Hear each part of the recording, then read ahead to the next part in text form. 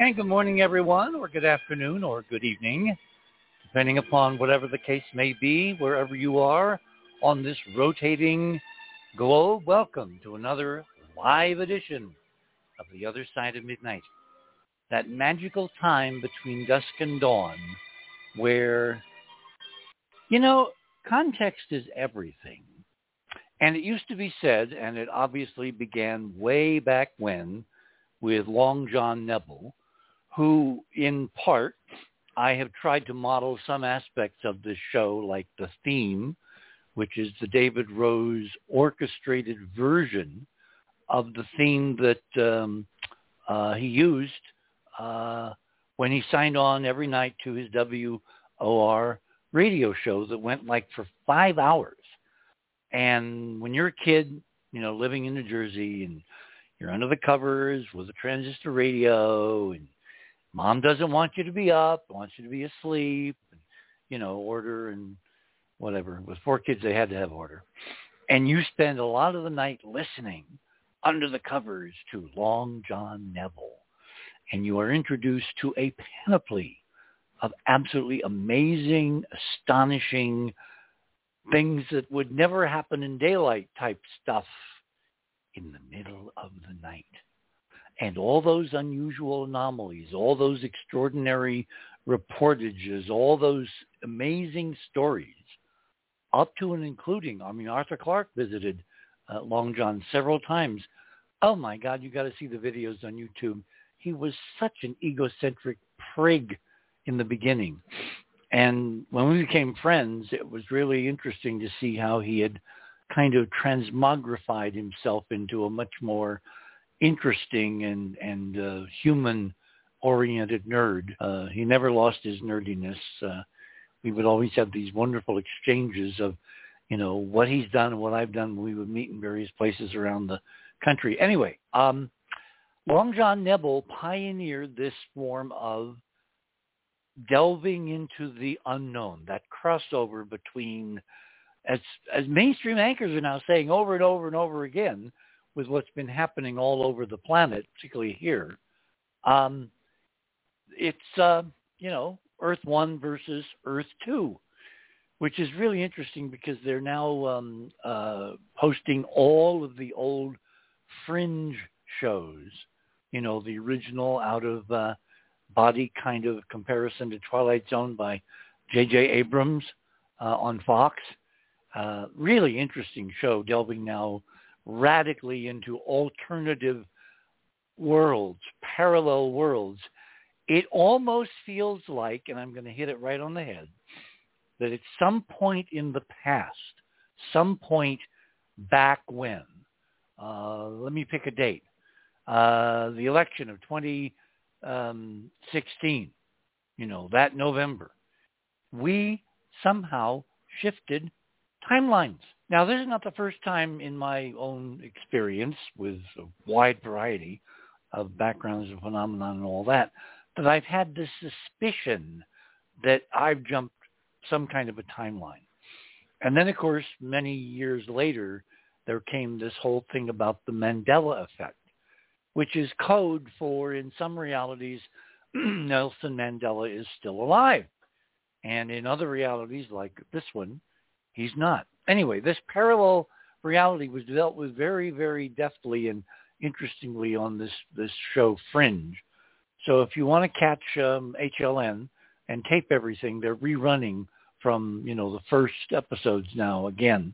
I think it ran 5 years.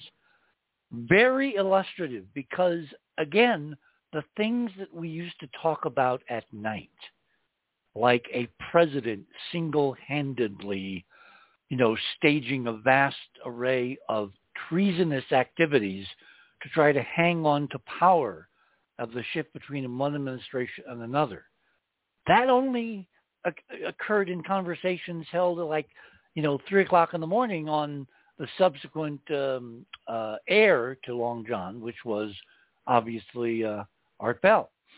Now, Art Bell religiously, and I use that term kind of tongue-in-cheek, insisted, even though he grew up in New Jersey like I did, that he didn't listen to Art Bell in his formative years, and that didn't go on to become the backbone of what he did in mainstream radio and setting records and all that. But his producer, Alan, what was Alan's last name? Alan Corbett. He admitted to listening to Long John Nebel, and since he was Art's producer, it's kind of like his influences and his background definitely shaped Art into a modern version of Long John Nebel. Well, now we have this show, and I very consciously wanted to do something different when Art conned me into the idea, Oakland, why don't you do a show? That was right after I had been kicked off Coast, actually in that same time frame. So he offered me his network because, of course, that Keith Rowland was running really Art's network. And we were off to the races, and it's been that way ever since. And here I am. There are times when it's overwhelming, the burden of trying to be at the edge of these phenomenon all coming together simultaneously. But there's also this incredibly gratifying feeling that we're doing something of record that will not get lost. And someday, an awful lot of people are going to be listening to what we're presenting, the guests we invite on, the conversations we're having like tonight, where things of a stunning and stunningly important, never happened before historical nature are now not just happening in the dead of night. They're happening in broad daylight. Like what we discussed last week, the first time ever indictment for criminal activity of a former president of the United States. So tonight we have another litany of news, and we're going to be kind of going through an awful lot of things that are hitting the fan simultaneously. And they're part of my kind of meta model that we're going through some kind of physics catharsis where not only are the good getting better and the bad are getting worse, but that curve is increasing at an exponential rate. And things that we thought would never happen in the real world on Earth 1 are happening almost now on a daily basis on Earth 2. So have we all, or all of us who are listening tonight, have we all made this shift? Is the shift individual? Is it collective? Is it civilization-wide? Is it huge swaths of populations and nations on the earth? In other words, we haven't a clue how this might work, but we have an awful lot of people who are reporting this reality does not feel real. On that note, item number 1, we have 4 more dead and 28 injured in another gun massacre of innocents. It's now happening like twice a week. We had Tennessee, and then we had, Louisville, and now we got Louisville again, and then we've got Alabama, and it goes on and on and on and on because we are the only advanced nation on the planet that has something as insidious as the Second Amendment. So we're going to talk about the Second Amendment a bit tonight. We're going to talk about, of course, the First Amendment, and we're going to talk about the Supreme Court. Item number 2, Amy Klobuchar, who is a sitting senator. She is on the Senate Judiciary Committee because the Democrats, of course, with their majority, control the committees and control the committee memberships.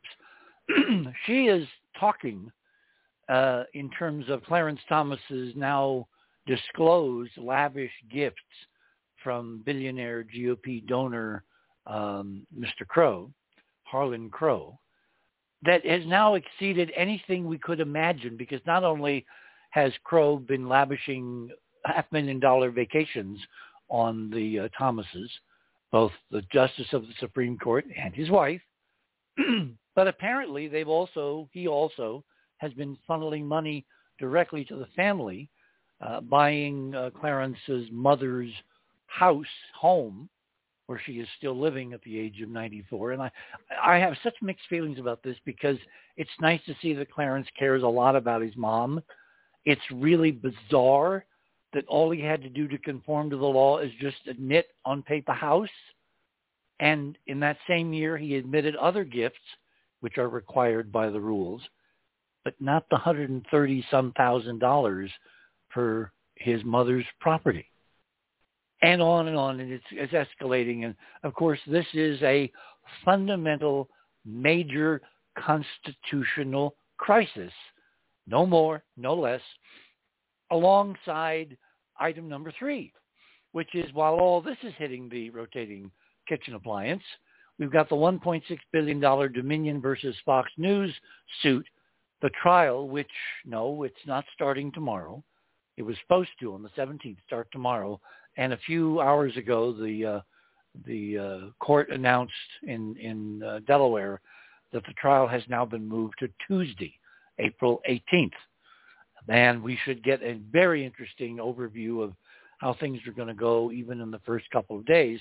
But this is really an unprecedented suit based on interpretation and judgment.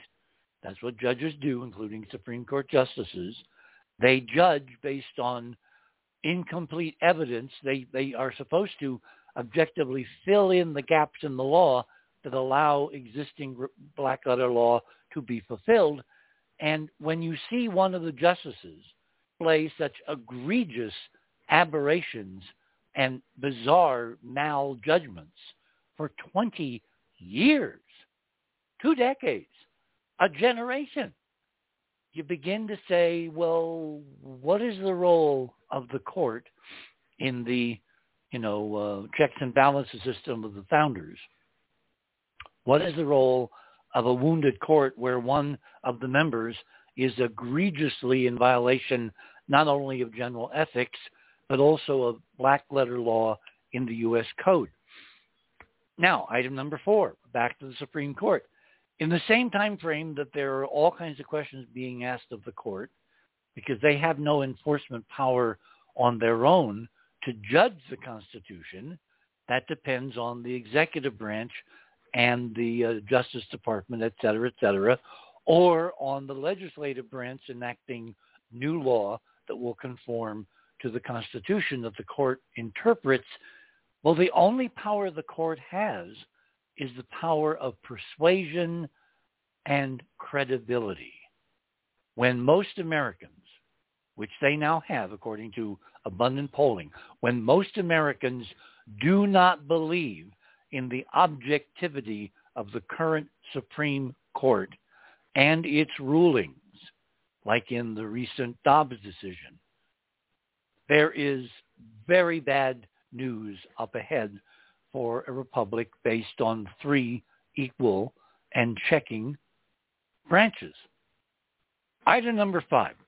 Last week we talked about this briefly because it's evidence again at the grassroots of a lot of people not wanting to accept the status quo. And in the reddest of red states, Tennessee, where 2 black lawmakers were thrown out of the state legislature for having the temerity to protest the death of 3 children and 3 adults at that school in Nashville. Well, they have now been returned through legal processes, and they are fully filling out their terms as appointed legislators pending 2 new special elections, which will be held probably sometime in the fall.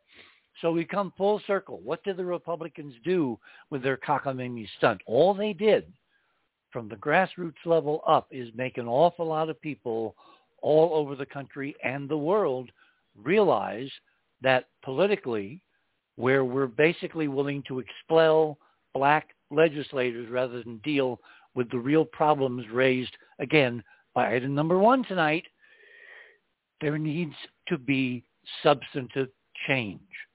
And so all of these constitutional questions and competitions and direct oppositions are coming to a head in the same time frame that where we could say last week that was the week that was. Well, this week is almost, if not even more, determinative, primarily because it is irrevocable now that Clarence Thomas and the 3rd branch of the United States government, constituted 246 years ago, is not following the rules and is at the point of crisis. at several different levels. So we've assembled a panel tonight to kind of kick this around and discuss all kinds of intriguing details of this. I'd like to go to Marvin Jones first, because Marvin Jones is our, as we've said on previous shows, he's our resident citizen historian. He served in the U.S. military, worked in intelligence, had secret clearances. He is now retired, yeah, right, and lives in Western Massachusetts. It's his lifelong history and interest in history, however, that strongly continues. So, Marvin, let me turn to you first. How do we get into this pickle?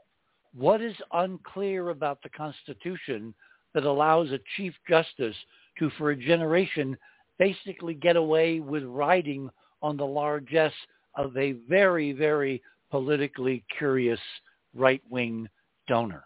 First, let me correct something that you said. When I was on active duty, I worked in commo, communications. Oh, okay. Yeah. Details are important. Yes. Now, as to how we got into this situation, I'm going to have to give you a little bit of background on this, because this is how, from my studies, this is a conclusion that I have reached. There are several factors that play into it. And the reason why we have this out-of-touch court, and in one of my articles I called it the imperial court. The reason why we have it goes back to two elections. The first in 2000 and the second in 2016, both of which involved having a candidate who did not have the popular vote being installed at 1600 Pennsylvania Avenue. Now, I know that some people talk about the Electoral College being such a problem, and as it is being used, yes, it is. But what the Electoral College was actually set up to do, primarily two things. First, popular choice. Second, national security. Popular choice speaks for itself. The problem at the convention, and Madison pointed this out in the Federalist Papers, was that they could not come to one uniform rule for voting. And so the voting as it came out of convention was based on those who could vote for the most numerous branch of the legislature in each state. So essentially the House of Representatives in each state. And the national security aspect came in through the fact that through Madison's studies getting prepared for the convention, the one thing that stood out for the failure of the ancient republics was foreign influence. And one of the things that the electors were supposed to do, and Hamilton has this, I won't go into the quote, but he was pointing out how if the electors found out that there was a problem subsequently to Election Day, they could, with better information, go to another choice. As in if someone had been under foreign influence. Because in that passage by Hamilton, he talked about that would be the way that a foreign power would like to get its hand on activity here. So I say all of that to say this. Through the fact that we had the Supreme Court of the United States installing Bush the Younger in the White House, which in itself was an unconstitutional act. I know I may be stepping on a lot of people's toes, but tough, right?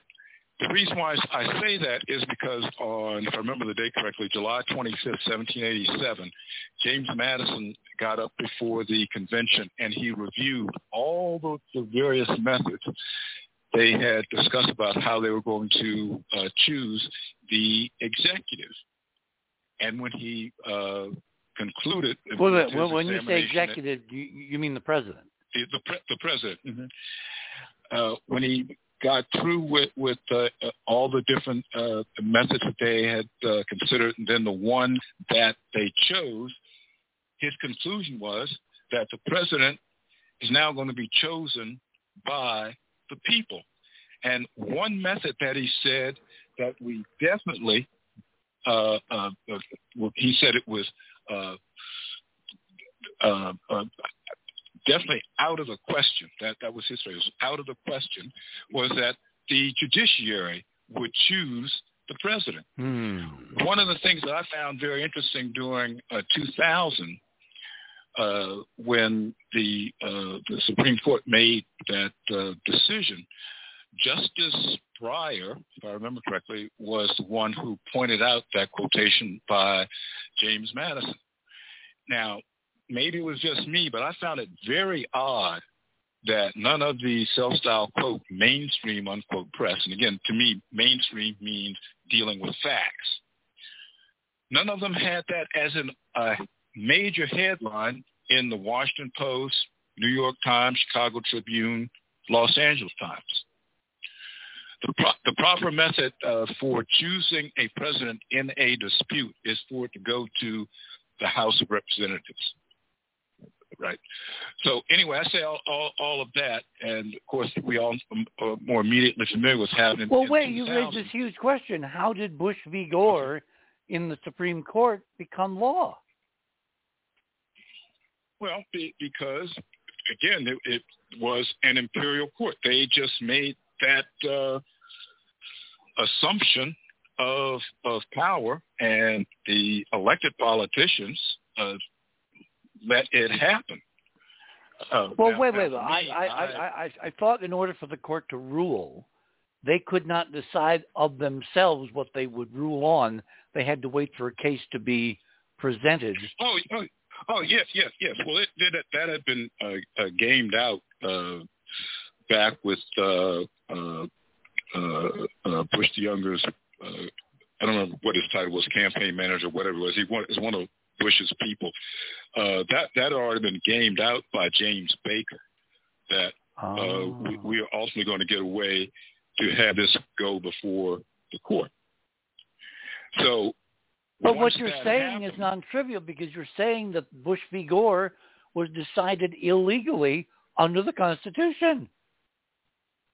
Well, yes, that is my view, and I'm sure that is decidedly an unpopular view with some.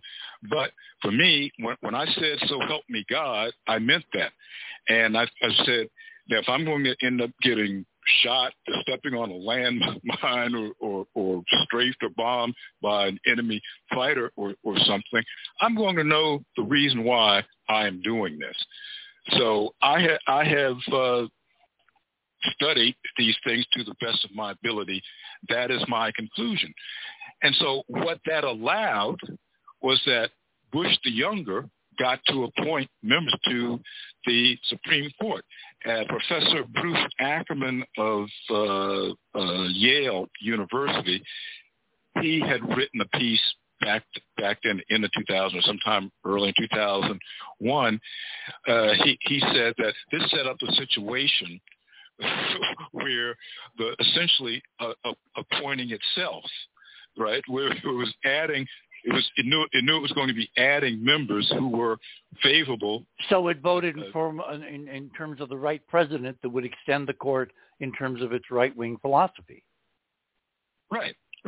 So we had that, and then so that's packing the court from within the court with an unconstitutional move, because before Trump, this should have gone, you're saying, to the House of Representatives back in 2000.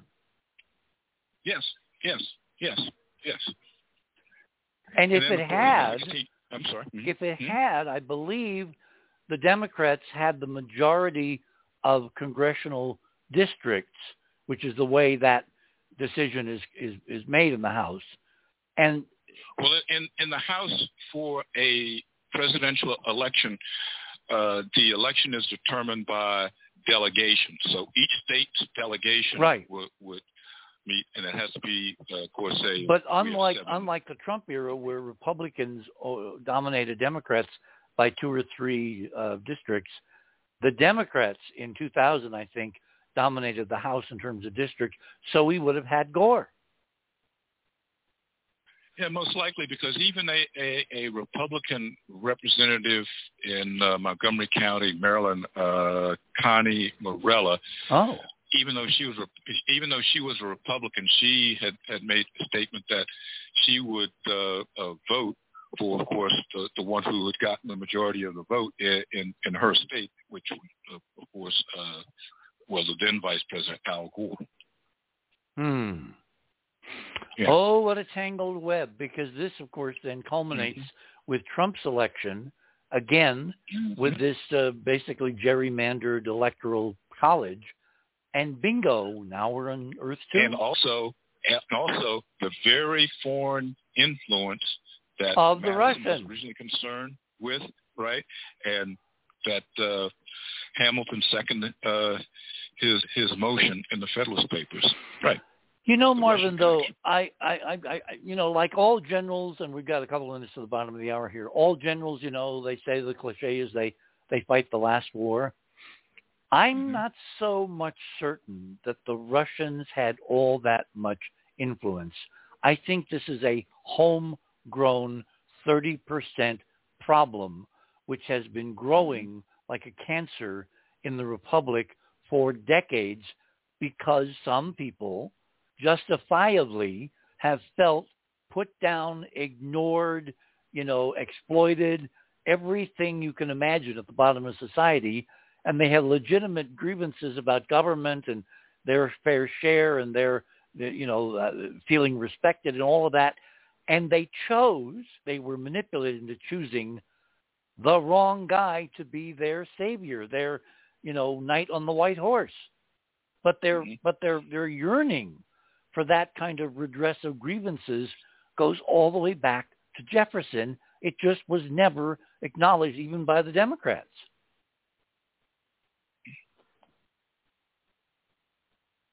Okay.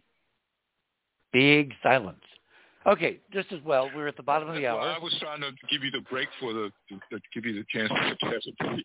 Well, we're at the bottom of the hour, so I'll tell you what. I'd like to respond to that. Yeah, by all, when we come back. Okay.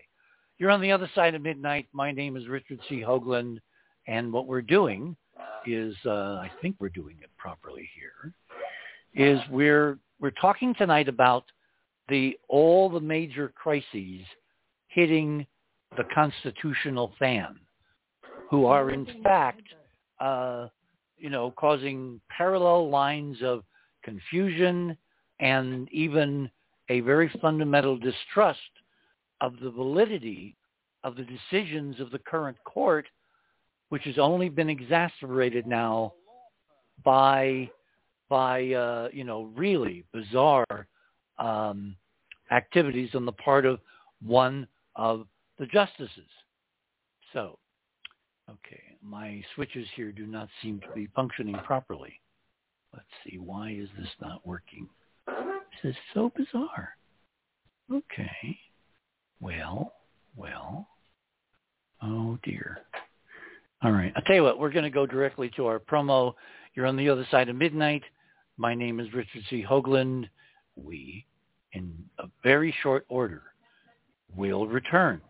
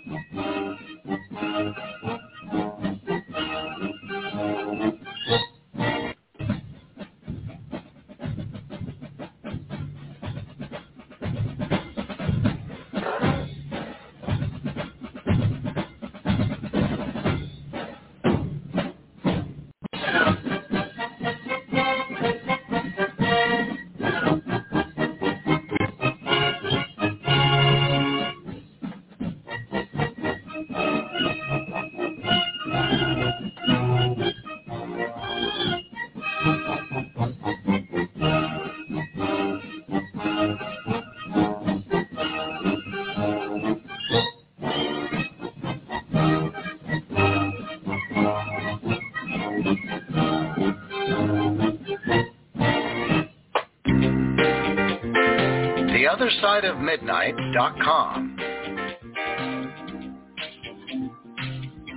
Tune in to listen to Richard C. Hoagland and his fascinating guests.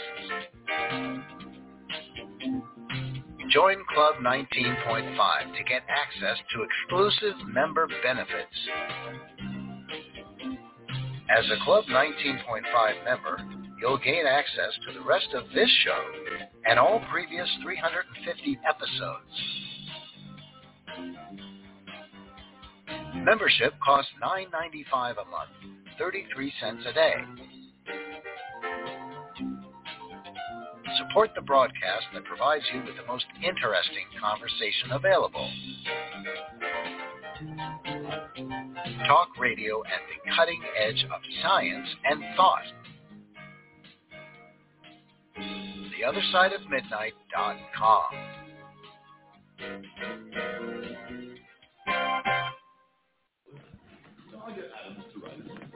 I don't know. He had a funny look on his face. He always does. All right, gentlemen, let's get on with it. Which of us will write our Declaration of Independence? Mr. Adams, I say you should write it. To your legal mind and brilliance we defer. Is that so? Well, if I'm the one to do it, they'll run their quill pens through it. I'm obnoxious and disliked, you know that, sir. Yes, I know. But I say you should write it. Franklin, yes, you. Hell no. Yes, you. Dr. Franklin, you. And welcome back, everyone, to The Other Side of Midnight for this Sunday night. We seem to be having some problems with one of the computers, of course. So, anyway, Marvin, I had to interrupt. Go ahead. I was hoping to make. Oh, Barbara, yes. Yeah, you're right. Let Barbara go. Yeah, let me give Barbara the proper intro, which means I have to switch screens. Okay. I mean, you don't remember it after all this time. There's too much. We need to reduce these to just a couple, 3 lines. One is she was a former senior policy advisor in the Reagan White House. She has the first degree in paranormal activities, which were called hyperdimensional. And she was a member of the Naval War College in Annapolis, writing for many, many years, and has all kinds of interstitial information, which is why she's on The Other Side of Midnight so often, and she has something appropriate for this. Barbara, go for it. Yeah, let me just correct that a little bit. That was the Naval Postgraduate School, not the Naval War College. Okay. See, I'm so far batting 0 tonight. Okay. This is not good. Marvin and I are going to correct your intros. That's all right. Okay. Well, seeing as I was in the White House and in pretty high-level positions also in the Justice Department, I have a kind of a unique perspective on this. First off, in my opinion also, I'd be interested to hear our attorney on the call here, Mick Harrison, to also answer this. But it's my opinion, having read it, that Bush v. Gore was, in fact, decided illegally, that it should never have been taken to the court. I don't believe it's the case that if it had gone to the House, as I believe it should have, that the Democrats would have necessarily won. I don't believe so, but that needs to be checked. Probably the most interesting thing about Bush v. Gore is that it was argued by, I can't remember his first name at the moment, but Olson, who became Bush and Cheney's Solicitor General, who argued before the Supreme Court in those cases. And he actually, before re-election was decided by the Supreme Court, he argued Bush v. Gore on, of course, the Bush side to the Supreme Court. Now, the most important thing about Bush v. Gore, besides having been, in my opinion, should never have been argued. And by the way, Sandra Day O'Connor, whom I knew, in fact, I escorted her into the White House for her interview with Ronald Reagan, after which she was chosen to be his first Supreme Court nominee and, of course, went on the court. Sandra Day O'Connor, after, she unfortunately voted for Bush, the Bush side in Bush v. Gore. And later, she went public saying that she had made a terrible mistake, and you can read about her reasons for saying so, which were legal reasons. But the most important thing to me about Bush v. Gore is that when Bush and Cheney took the White House, it wasn't too long after that, as I recall, it was in December, because after they took the White House, the New York Times and the Washington Post, it was called the New York Times Washington Post Consortium of these major newspapers.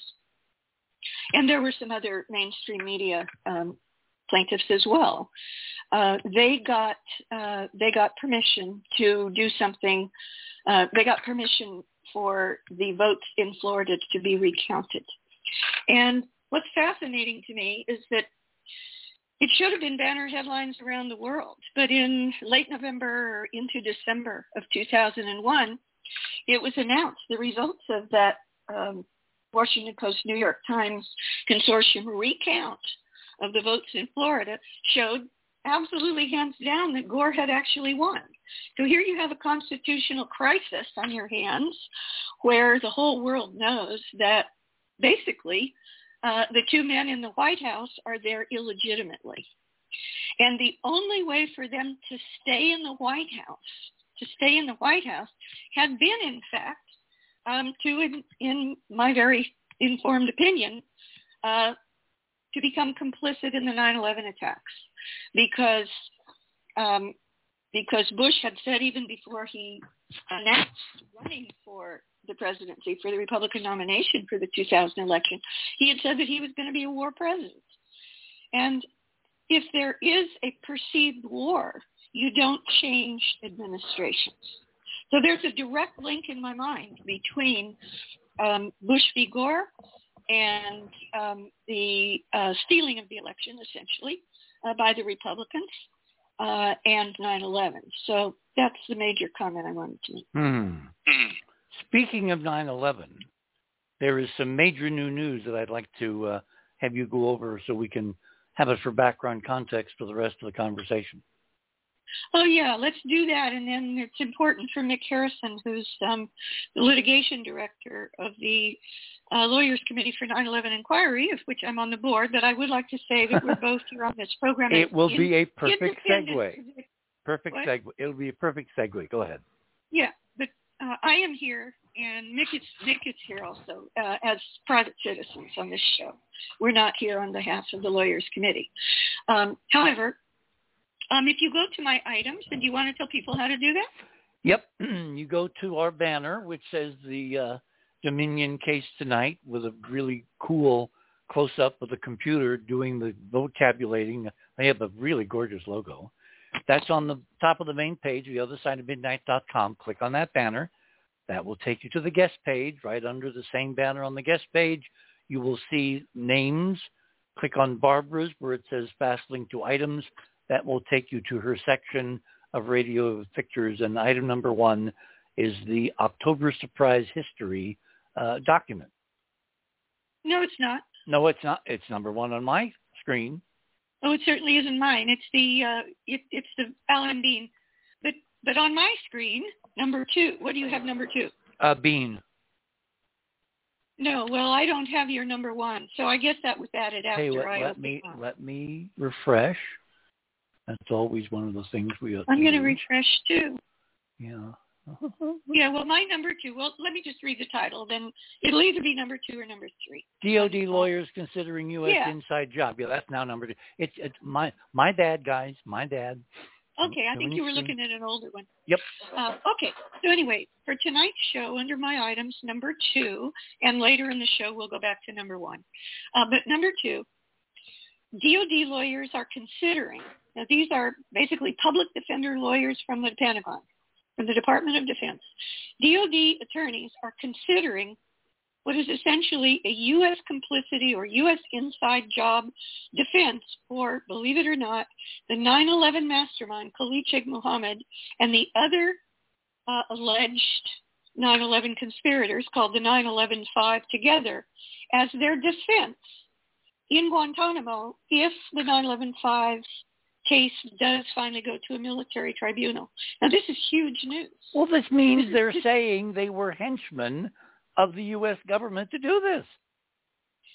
Well, we don't know what they're going to argue yet. Let me just say that this is an interview with Tony Shaffer, former Army Colonel Tony Shaffer, Anthony Tony Shaffer, who revealed in a public interview to over 1 million people in a podcast only 4 days ago on April 12th. He revealed that Tony Shaffer, I'll tell you who he was in a minute, why it's so important for 9/11, that he revealed that he has been approached, he claims, that he's been approached by the defense team, somebody in the defense team for the 9/11 files, as a potential defense witness if it goes to tribunal, if it goes to trial. Now, it may not go to trial, but they have to build their defense strategy and get their documents together in such an advance. So he's been contacted. Now, why is this important? It's important because of who Tony Shaffer is.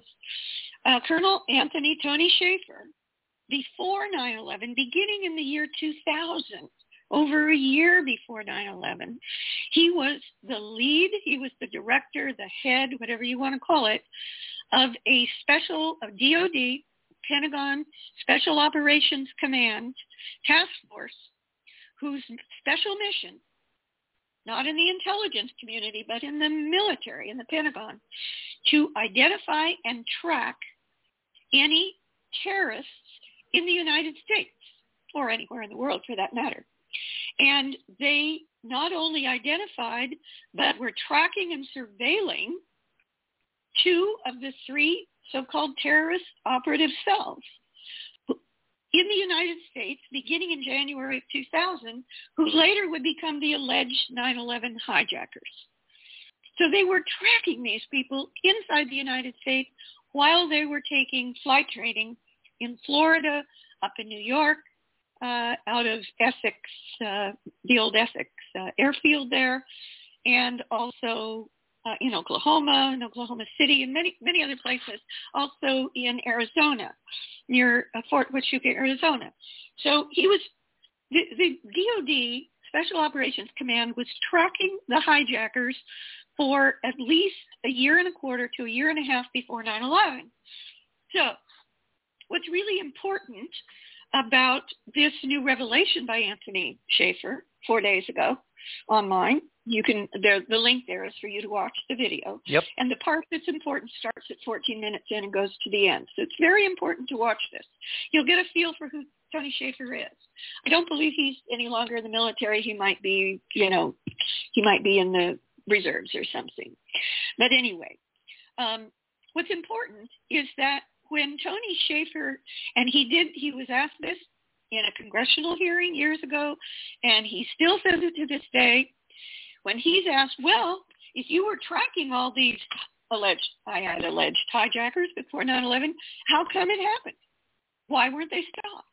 And his answer for years including to Congress under oath, his answer has always been, well, we tried to alert the FBI, which is the only U.S. government agency who had the jurisdiction to stop them, to arrest them, etc. That we, Able Danger, DOD was not allowed to. Our superiors, he claims, the DOD attorneys were being nitpicking about the letter of the law and wouldn't let them do it. Now, this is an actual lie. There is voluminous evidence, not only that the FBI knew, but that the very highest levels of the FBI were complicit in ensuring that the alleged hijackers were not arrested in advance. So anyway, this has just gone forward, and my item number 3 is very important because it is an affidavit that I've personally done or asked for by a very important 9/11 witness named Francis Gregory Ford. He goes by Greg Ford. And you can read this. It's a sworn jurat affidavit, notarized, sworn under oath, where you raise your hand under penalty of perjury. He says that he will say this to a court or a grand jury or a congressional hearing, raising his hand under penalty of perjury. So this should be taken very seriously. And in this affidavit, Greg Ford says that he was in a counterterrorism training class, and remember that Able Danger, this DOD, alleged 9/11 hijacker tracking operation before 9/11 was a counterterrorism operation. Greg Ford, in July of 2000, now you're talking about, let's do the math, not about July, August, that's about, 14 months before 9/11. that Greg Ford was one of about 35 members of a counterterrorism training course at the Army's Fort Huachuca, Arizona, which is an Army training center. When head of Fort Huachuca, the chief operating commanding officer, came in and said, we have a surprise for you. We're going to have 3 outside briefers brief you today. They're from Able Danger. And Tony Schaefer was the lead. And there were 2 others. I don't know their names, and Greg Ford doesn't remember their names, I believe. But anyway, he remembers Tony Schaefer very well because he was introduced at the beginning. And Tony Schaefer did most of the talking. This is all in the affidavit.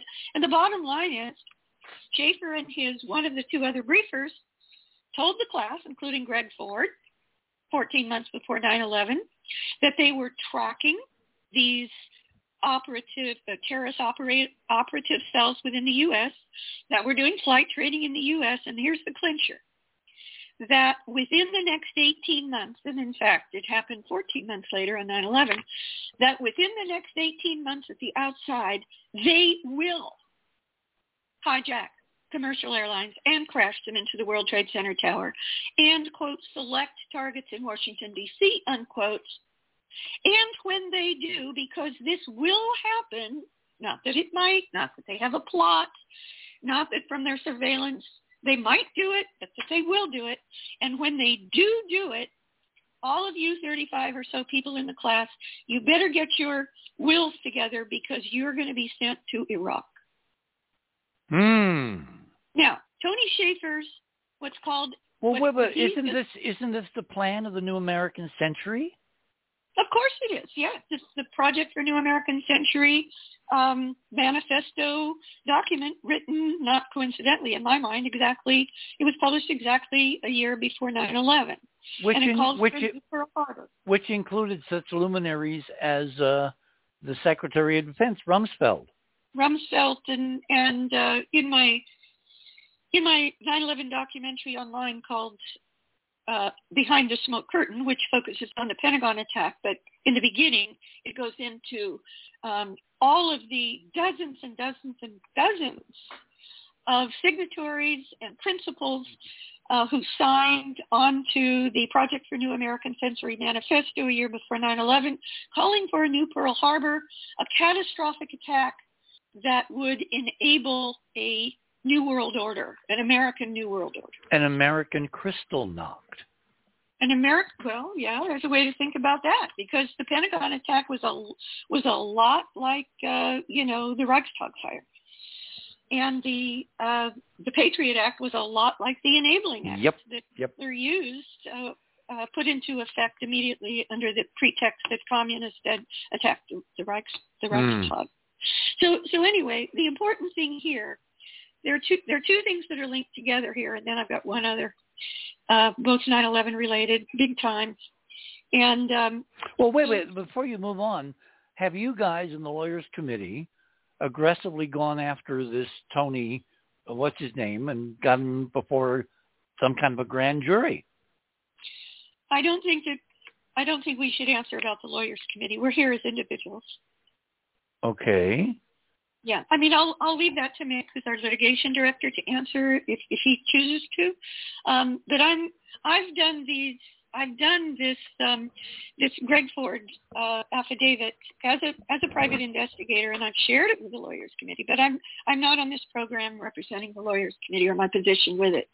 The important thing linked here is we just had the head of Able Danger come out saying that he's been approached by the DOD lawyers who are the defense attorneys for the 9/11-5, including the alleged mastermind of 9/11, Khalid Mohammed. This is just 4 days ago, saying that he's been approached to be a defense witness if it goes to trial in Guantanamo, and that the currently being developed defense for the 9/11-5 alleged masterminds of 9/11 is U.S. government complicity. Wow. And yet, this same Tony Schaefer leaves out that he knew, or at least he told that course 14 months before 9/11 at Fort Huachuca, he told them that it was going to happen. So how the hell did Tony Schaefer know that? Why isn't he mentioning that 4 days ago? Okay, and the last thing is my item number 4. And this is a recently court-filed, rather explosive declaration by a man by the name of Donald Canestraro, who is an investigator, again, for guess what? The Office of Military Commissions, which is part of DOD's Military Commissions Defense Organization, which provides, here we go again, the defense attorney for Khalid Sheikh Mohammed and the 9/11 5 at Guantanamo. And you are going to want to read this declaration. And then also in my item number 4 under that is there's a link to the declaration. And then under that, also in my item number 4, is a link to the main article on the subject by the Florida Bulldog, which is a newspaper that literally, are never going to give up on 9/11 truth. The Florida Bulldog is probably the only major paper in the country that is really serious about 9/11 truth and has been from the beginning. Never given up. And the title of this article that talks about the declaration. So read that first. Ex-FBI agents, including Canestraro, accused top CIA, FBI officials of a 9/11 cover-up, saying that the CIA used the Saudis and others for their own CIA and perhaps also FBI, but mostly CIA illegal domestic spying operations. The federal law does not allow the CIA to do anything in the United States, but they do. Okay. So those are my items that link to 9/11. So maybe we could bring in Mick for... I was just going to say Mick is going to be next on my radar because we are very fortunate tonight to have Mick Harrison, who is co-founder of the Lawyers Committee for 9/11 Inquiry. He is a member of the board, executive director, directs and conducts the organization's litigation strategies. He is also an experienced public interest plaintiff's attorney with a national practice focused on whistleblower protection, government oversight and accountability, and environmental protection. Well, as the only guy here, Mick, welcome back to the other side of midnight, as the only guy who admits publicly to being a lawyer, what I wanted to curse tonight about was how all of these simultaneous constitutional crises, and I look at the Fox Dominion suit as a crisis, but in a very weird kind of positive light, because if Dominion wins, and in essence they've already won in pretrial rulings, so we're now arguing about the amount of money and the malice and that, and with all these emails and texts from inside, which have been released in pretrial motions, we've got a pretty good feel for how this is going to really go against Fox. And the lawyers today apparently tried to write a 65-page brief quelling the Judge Davis's real disgust and anger at the Fox lawyers apparently retaining crucial evidence that should have been shared with Dominion in discovery. If this does go against Fox, if the Dominion people win their libel suit, what do you see, Mick, as the ultimate legal ramifications for all kinds of other big media and even people like individual bloggers to somehow serve their public with the truth? It's a pretty good question, Richard. Let me just note that when I answer it, I'll be wearing my second hat, public interest plaintiff's lawyer hat, not speaking for the Lawyers Committee. But if you want to ask me later the question that Barb deferred regarding Colonel Schaefer and the Lawyers Committee, I can give you a short answer to that wearing my other hat.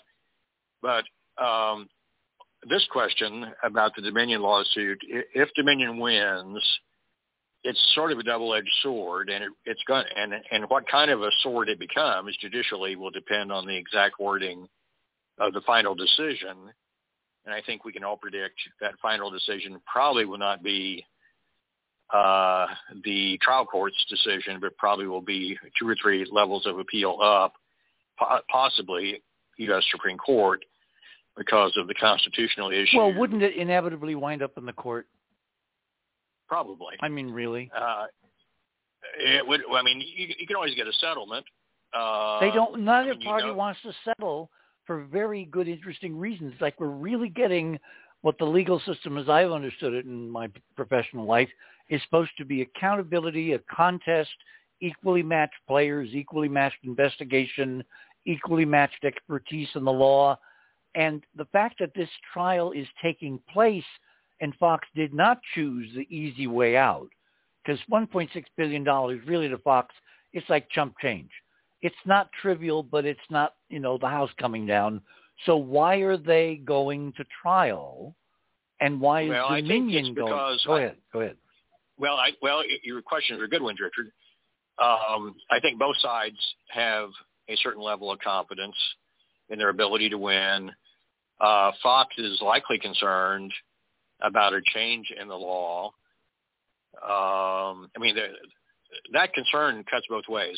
If they were to lose the suit, then they're going to have to live by whatever that rule is that's set in this case about, restrictions on the press. And since New York Times versus Sullivan back in 1964, whenever it was, Supreme Court made that precedent-setting decision, which actually recognized even longer history that essentially First Amendment rights in this country have been held pretty sacred by the courts for good reason, and that includes the rights of freedom of the press. And so the courts have been reluctant to limit what the press says, particularly in terms of defamation, damages, liability for saying something embarrassing about a public official. Normally and historically, the press has gotten by with that, and Fox is the extreme example. I think it's fairly safe to say. And they've been challenged on it now by Dominion. They've gotten by with it for a long time regarding other parties. And this is the time they've been called on it. Dominion has the resources to call them on it.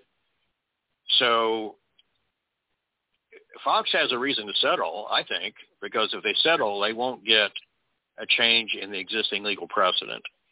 But if they litigate it to a conclusion, they risk getting a change in the existing legal precedent. And I think what that change is likely to be is a refinement and a clarification of the rule about when you actually can get damages from a news agency when they knowingly put out false information, that what you referenced, the legal standard where the information is false or you act in reckless disregard of it. I just think just from my own experience at one of the major networks at CBS, where I got to see the inner workings, that there's nothing trivial about this suit. And we've never had the interior CAT scan of all these texts and emails and correspondences and all that. Well, I'll tell you what, let's hold it right there. My guests this morning are Mick Harrison and Barbara Honegger, and Robert Morningstar is with us. He'll come on soon. And Marvin Jones. And we're talking this morning about all of these constitutional crises which have kind of hit the fan simultaneous to the revelation that, in fact, there is some fundamental problem with the court itself in the terms of Clarence Thomas avoiding legal disclosures that would reveal background influences on the court. You're on the other side of midnight. My name is Richard C. Hoagland. We shall return.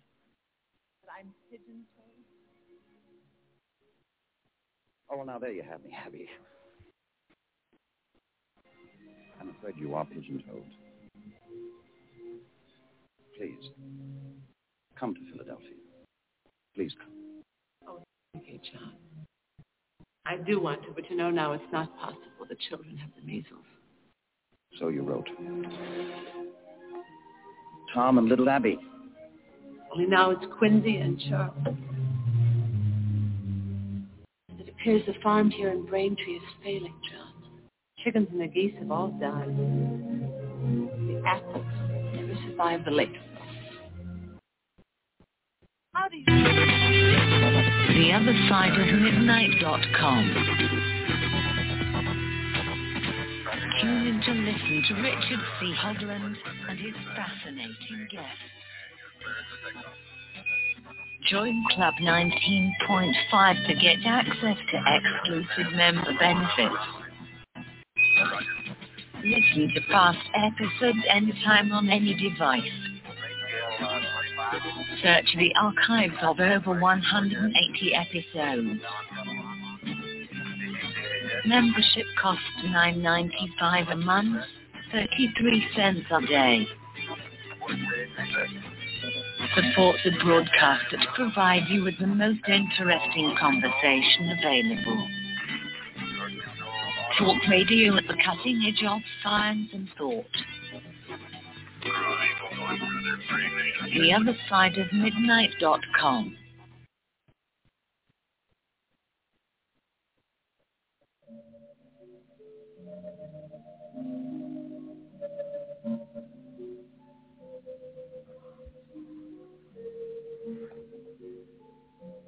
And welcome back, everyone, on this Sunday night, April 16th of 2023.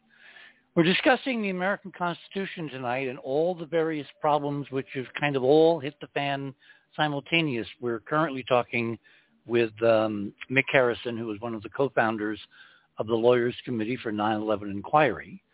Both Barbara, who is the chairman, and Mick, who is on the board, are not speaking officially, of course, tonight for the committee, but for their own individual background in government and legal expertise.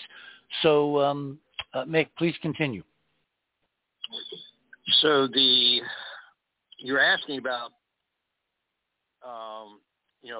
the issue of whether there might be a settlement, or I made that observation, and you were thinking this might be a sort of a battle to the death by two equally matched opponents, which is an interesting observation, and I think it may be that as long as both sides don't find a reason to settle. But, Dominion, I think, is in this probably for money damages, and I'm sure they don't want to be defamed again, but I would be somewhat shocked and amazed if this type of history ever repeats itself anytime soon for Dominion. But so if Dominion gets to the point where Fox offers them significant money, they might consider a settlement. If Fox gets to the point where they don't want to take the risk of precedent they're going to have to live with for the next, 30 years on limiting what I would consider their normal modus operandi, which is, to me, essentially propaganda, that they might decide to settle.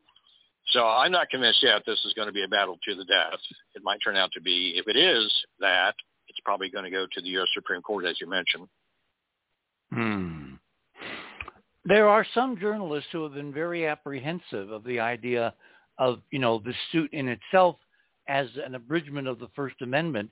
But when did the First Amendment give people the right to deliberately and consistently lie and do it for month after month after month, and do it for both financial reasons admitted in all these pretrial, emails that have been released by the court? In other words, it seems to me in Judge Davis's ruling that Dominion was, grievously lied about, that there is no fact, that we're beyond, are they guilty? It's now, what are the damages going to be? And if I was Dominion, Dominion's a huge company, and their basically long-term stability is more about their reputation, the abridgment of their rights and the lies told about them, than any short-term money damages. Because in the long term, if Americans don't believe in the electoral system and in the integrity of the company's proceeding, they don't have a future. None of us do. Yeah. So good point, Richard. I have a much more interesting feeling about Dominion's management. I don't think they're in it for the money. I think they want to hold Fox's feet to the fire and make them admit every half hour to their audience, we lied to you. We lied to you. We lied to you. You could well be right. It could be about vindication, and if it is, it may go the distance for the reason you say. But in terms of your question about, since when has the Constitution allowed people to lie through their teeth blatantly knowingly. I don't think it ever has. I don't think the courts have ever said it has. We just haven't had this sort of extreme test. So we're in the twilight zone over on Earth too. Wow. I'll leave that to you, Richard. Okay. Hey, I want to bring in Robert Morning. May I comment? Yeah, sure, Barbara, sure. Go ahead. The way I look at this case is that, and Mick can correct me, but at least, reading the New York Times and the Washington Post, the legal analysis and all of that, the criteria is simply for a defamation case, did the publisher, in this case Fox, did the publisher lie knowingly with malice? So what's important here, I think, is with malice. Well, then, hang on. How is malice? How is it described? How is it identified? Because it seems it's a little different than everyday normal malice, where you hate someone and say bad things about them to cause terrible injury. Well, it depends. It is. There are different criteria for public persons versus private citizens. But the only point I want to make here is that the way I see it, there's never been a case where there's been more inside proof that they lied knowingly, repeatedly for a very long time. No question whatsoever. So the way I read the law, anyway, I don't see there's any way that Fox can win. I am a little concerned about it. Danny Sheehan is a 40 or 45-year friend of mine, and he was one of the attorneys who argued New York Times versus Sullivan, which this case, depending upon how it's finally decided, could be an arrow in the heart of New York Times versus Sullivan, which basically gave an effective immunity to people like Fox up to this point. But they've really gone too far. So it just seems to me that if I think that Dominion's going to win, and if Dominion, because they've got the proof, and if Dominion does win, I think that what that will mean for all, not just Fox, but all media, probably alternative media as well. Exactly. It's a major watershed event in the First Amendment in terms of big organizations. Well, any public of information will simply have to keep records of their due diligence. That will protect them in court. Yep. And they should be doing that anyway. Yeah. Mick, come back with why this is not, I hate you, I hate your guts, I'm going to say all terrible things about you. Right. So in everyday life, we think of malice as, really negative emotions, a desire to harm. Under the law, it's defined simply as knowingly making the false statement. The implication is, without it being explicit under the legal standard, that you're knowingly putting out false statements because of a desire to harm, but you don't have to prove, to win the case, a desire to harm. What you have to prove is the knowing element of the false statement, and you can do that by showing either actual knowledge that the statement was false or acting in reckless disregard of the truth. And that alternative definition of knowing is going to be a real challenge for Fox on the facts that have been disclosed. That's why I think this is a landmark case which is going to affect the future of the First Amendment in a positive way. Because one of the reasons we're in this terrible political crisis tonight is that nobody knows who to trust. Nobody knows who to believe. I mean, I worked with an incredible amount of awe and pinching myself every day for the most trusted man in America, Walter Cronkite. How did Walter get that reputation? By not lying to his audience, even when it would have been more politically, shall we say, desirable at certain elements in CBS. So to me, this is a course correction of a drift which has been going on far too long. And I think Dominion has the bit in its teeth, and it knows it can become historic and also assure the integrity of the electoral process and the company as part of forcing Fox to admit we lied. You could be right. So you're not a betting man. Well, I've given up predicting outcomes in litigation. Let me say that. There is a chance that Fox could win this. I think their work is cut out for them. It's not going to help them if the judge is sanctioning them for withholding evidence, because you can lose a case on that grounds alone. But well, don't you have something in the law called excited utterances?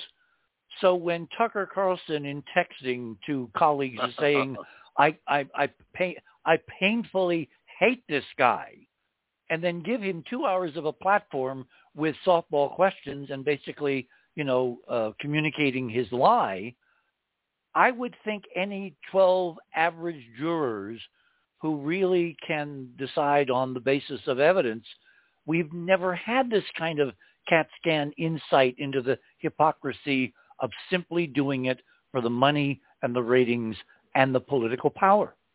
I think that's right. And I think the reason is the courts have been so protective of the media over the years, and because there hasn't been such an extreme case, that the litigation on these types of defamation claims against media have never gotten this far, where, Dominion now has gotten all this discovery, documents, depositions. You normally don't get that far on these First Amendment / defamation cases, and it's only because this case is extreme that it has gone this far. So the question really is this going to be a downside for democracy by intruding into First Amendment rights, or is it going to be an upside for democracy by preventing propaganda, harmful propaganda, from continuing, which can undercut democracy? I tend to think it's the latter, but the devil is going to be in the details of how the decision ultimately is written. Okay, let me bring in Robert Morningstar, who was our civilian intelligence analyst. He's an investigative journalist. He hosts a program on another network, which is doing very well. He has incredibly interesting backgrounds in photo interpretation, geometric analysis, computer imaging. He's a private pilot. He's an expert in Chinese, the Chinese language, history, and martial arts. And he is an avid Trump supporter. So I wanted to provide some fair and balanced journalism tonight. So Robert, welcome back to The Other Side of Midnight. What's your take on the Fox, Dominion suit? Okay, I'm going to have some very, very cogent comments on that, but and thank you for inviting me to this court of public opinion. And I'm intrigued. I was delighted that it's about First Amendment rights. But first, I want to go quickly through my items, because most of the time I come on and we never get to my items. Item number 1, court rejects Bragg's request for a restraining order against Jordan. Tomorrow, 17th of April, the Congress is coming to New York to the Javits Center to hold hearings on how Alvin Bragg has quite literally degenerated the justice system by decriminalizing a lot of crimes like second-degree murder, robbery, assault, rape. He's arresting people, arraigning them, and letting them go without bail. Okay, that's item number 1. And Judge Brown's decision in rejecting Bragg's, the judge is contained there. He asked for a temporary injunction, and the judge dismissed it out of hand, wouldn't even hear it. Next, New York State. But wait, Robert, why is this? I'm asking a question. Thank you. Why is this significant? These kind of legal tussles go on all the time. Well, because this deals with oversight of the Congress, of the judicial system of the United States, and that's what it is. And it's also a question of freedom of speech. Let me go on to item number 2. This deals with the Second Amendment. New York is one of the bluest states in the Union. Only California is bluer than it. And they tried, Hochul, the governor, tried to pass a red flag law where they could confiscate the weapons of individuals whom snitches called to police or authorities to say they thought this person had a gun, they thought this person was dangerous, and the they started swatting people. People could call anybody, could call the police in any local town or the New York State Police and tell them, this guy has a gun, I think they're dangerous. And they were swatting people. They were even swatting schools. They were running into schools where a fake report of guns and a loose shooter was being made, and they were shutting down the school, terrorizing the children, and showing up. And one of the gentlemen who was swatted, that's a popular term now, when a SWAT team shows up at your house and terrorizes you, arrests you, he took New York State to court, and a judge named Craig Brown shot down the red flag law. And his finding is contained in that second article. I'll leave it to you to read it. Thirdly, warning from Vietnam veteran and financier Robert Moriarty. We're going to see changes, 50 years of change in the next few months. Now, this deals with what is really happening in Ukraine and the leak that happened, the Pentagon Papers leak. Robert, what does this have to do with the Constitution and the items tonight? Well, it has everything to do with the Constitution and the right to know the truth. The fellow who leaked the documents, the Pentagon documents, is being framed, and that's what Moriarty says. Because among those documents was a CIA document of the highest order, top secret ultra, which is not even archived. We're talking about this New England National Guardsman, this airman, who was a technician, who put these documents on the... It's a man, Jack Teixeira. It's a man. Okay, I said person. I didn't. I heard you say woman. All right, let's go to number 4. No, I did not say woman. Okay. Trump addressed the NRA convention in Indianapolis, and he addressed the subject of First Amendment rights and Second Amendment rights. And I want to remind everyone that the NRA was started by white people who bought guns to supply them to Americans, black Americans, to defend themselves against the Ku Klux Klan. And that traditionally, the Democrat Party was the home of the Ku Klux Klan until 1964, when Lyndon Johnson warned them all to bail out after the killing of a civil rights worker down in the South. 5th item, a movie's coming out, and I appear in it with Jim Mars and Linda Moulton Powell. It's called UFOs, the CIA, and the JFK Assassination. And a little treat for everyone else, including Richard, Alaska's Secret Pyramid with Richard Hoagland. He made this film several years ago with Sabella Clare, who's the producer of UFO, CIA, and the JFK Assassination. And item number 4 is my interrogation of an artificial intelligence machine, which I think you'll get a kick out of. Robert Morningstar interrogates... It's so Star Trek, Robert. It's so damn Star Trek. Well, folks, I warn you against artificial intelligence, and I've been doing it for more than a year because I caught artificial intelligence cheating at chess. Okay? Now, let me go back. Sounds very human to me. Right. Well, people who cheat at chess get their hands cut off in some countries. Anyway, I want to go back to the analogy of the court of public opinion. And I want to bring up a point of order, Richard. And I'm going to tell you right now, you're running this court of public opinion as judge, jury, and executioner. And my point of order is that you have accused Trump of treason and insurrection. And I would remind you that his second impeachment trial acquitted him of those charges. So please. Yeah, because of political cowardice. Come on, Robert. Let's not refight old things. Please. Let's not refight. You're the one who brought it up. How can you say that? Because it's the truth. It's out there. The House committee is who accused initially, based on evidence of Trump witnesses, the president of treason. He had his trial and he was acquitted. Okay? No, he had a trial in the Senate. That's not a criminal trial. That's it doesn't lying matter. up ahead. And he's not going to be tried in any court for this bogus charge. I think we're getting a little far afield. Okay. Anyway, I urge you to listen to Trump in item number 4. I listen to him a lot. Well, I find him fascinating. He's fascinating. Absolutely fascinating. And look, I'm telling you, this thing is blowing up in Bragg's face, and he has done more for the Trump campaign than anybody could imagine. Now, let me jump to Dominion. I think Dominion set a trap that they have walked into, and it's a bear trap of their own making.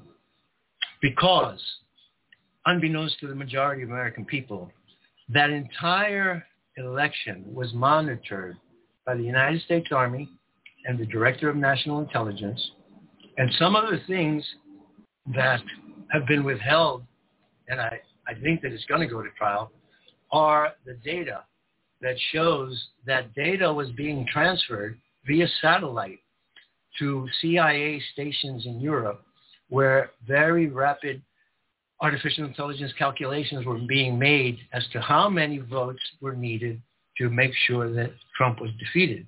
Another interesting little piece of evidence. Hang on. Hang on, Robert, please. It's a back and forth. Come on.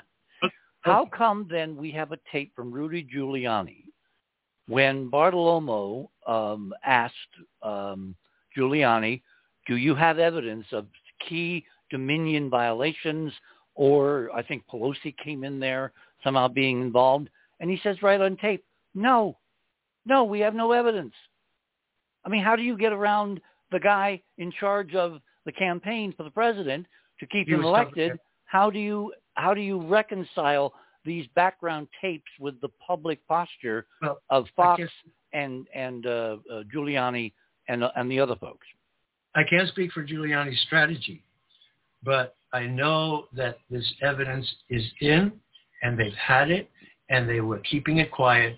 But one of the most interesting pieces of evidence is a videotape that a viewer was videotaping the screen on CNN and the numbers. And in 10 seconds, there was a drop of 20,000 votes from Trump that appeared as an increase of 20,000 votes for Biden. Now, you cannot say that he lost votes. He had, let's say, 640,000 votes in a particular state, and I remember the number. And then in the next instance, Robert, look, these are in the weeds details no one's following. That's why we're going to have this trial. It's going to be there. Which will hopefully it will. But let me ask you a very important question. Okay. The judge has already ruled. Judge Davis has already ruled that Fox lied about Dominion.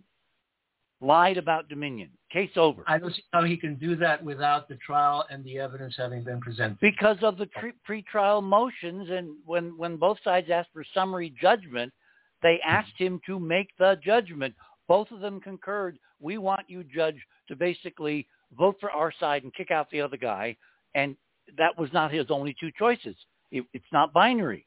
He took some elements, and so we're now going to have a trial about the elements he did not decide, but the truthfulness of Dominion versus the untruthfulness of Fox has already been decided. It's on the record. Fox lied. Did he use that word, lie? Go read the transcript. Well, just answer my question. Yes. Did he use the word lie? Yes, of course. Then I'll accept it from you. Well, don't accept it from me. Go and check out the transcript of his ruling, I think last Friday. I think it was last Friday. I got more important transcripts, including Barbara's transcripts about what she's addressing. And I'd like to say that Barbara and I had a very, very in-depth, almost 3-hour conversation after my radio show today when I interviewed for the third time the man who killed President Kennedy and delivered the death blow from the grassy knoll. And the big mistake that everyone is making on this program and everywhere else is thinking that we have been ruled for the last 30 years or more by a two-party system. We were taken over. George H.W. Bush took over the United States completely during his presidency. He had a co-presidency with Clinton. George H.W. Bush was a partner with Bill Clinton in drug-running operations that were bringing in tons of drugs into Mena, Arkansas. And they had it out. And Clinton's administration was an extension of the Fourth Reich plan for a New World Order. There's no difference to say that we have a Democrat Party and a Republican Party is superficial. The deep state has been controlling every election in this country since at least 1998. And the proof of it is that wait. Then how in 2016 did Trump sneak by? Because he outsmarted them. Or is he part of the plot? Oh, right. Well, you're right. Remember, he had Hitler's book on his bedside table, according to sworn testimony. It happened in my library. Does that make me a Nazi? Do you read it? So. Do you read it every night, like she said he did? You got to tell me. Look, you're not going to tell me that Trump read Mein Kampf unless you were in his bedroom. You can't make that statement, okay? So Marla Maples. Marla Maples testified. I think it's Marla Maples testified in court about this. No, it was Ivana Trump. Oh, I'm sorry. Okay, thank you. Okay. But it is part of a court record under perjury. Under perjury. That's why we have a judicial system based on counter forces and opposing attorneys and representation and the law underneath. This is why I'm so delighted this stuff is finally reaching the courts and everybody's watching. But I'm telling you, I've read Mein Kampf. I don't think it's a crime to understand how that guy thought. And I don't think it incriminates a person as a Nazi any more than reading Marx and Engels making me a communist. You have to understand how the Robert, come on. These are exaggerated comparisons. No one has ever accused you of being. You're the one who brought up because it's part of a pattern of philosophy. And when you look at Trump's actions, they conform exactly to the bigger plan. Anyway. Yeah, can we just point out that you're actually agreeing with each other that Trump is probably still part of the Fourth Reich plan? I agree with that. And I will go even further, Barbara. I will say he is the terrestrial vanguard representative of the breakaways upstairs, because this is all part of destroying the United States, bringing it into a world order that is fascistic, so we have no defense against the real bad guys when push comes to shove.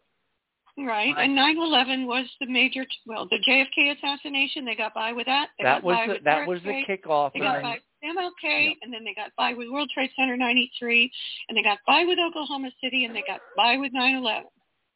And you have always here been quoting the New York Times and the Washington Post. And the New York Times and the Washington Post. And the Wall Street Journal and Fox. Acting hand in glove with the Fourth Reich, with the CIA, with the deep state. They covered up the JFK assassination for 60 years. It's coming out now. My group is bringing it out. Robert Kennedy is calling them out. Rand Paul and Thomas Massie and the Senate and the Congress have openly stated that they have to investigate the CIA for the murder of President Kennedy. And the Washington Post and the New York Times have been co-conspirators, along with your friend Walter Cronkite, who fed us all the bullcrap that came out of the Warren Commission report. 30 seconds. Obviously, I vigorously disagree with that last assessment, but First Amendment, Robert's here to say it. Okay, hang on, guys. We are at the bottom of the hour. My guests this morning, too numerous to mention. Go to the website. You can find them all, their background, their expertise. We will have a very interesting interchange of views among our panelists so far after the break. And then Georgia Lambert will join us, and we will raise the conversation to a hyper-dimensional level. We're on the other side of midnight. It's Sunday night, April 16th. We shall return.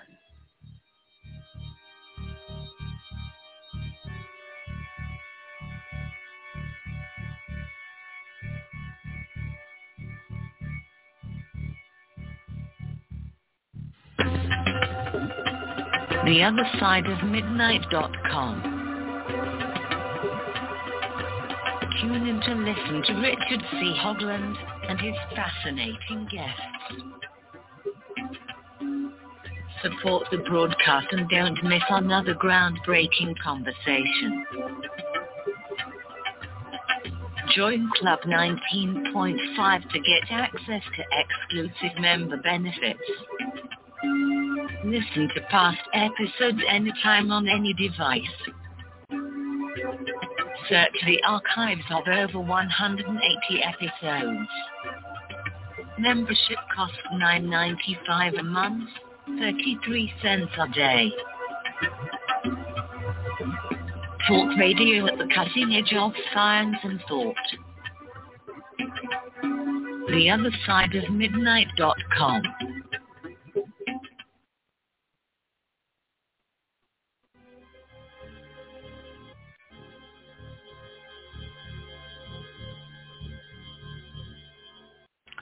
And welcome back, everyone, on this Sunday night, April 16th.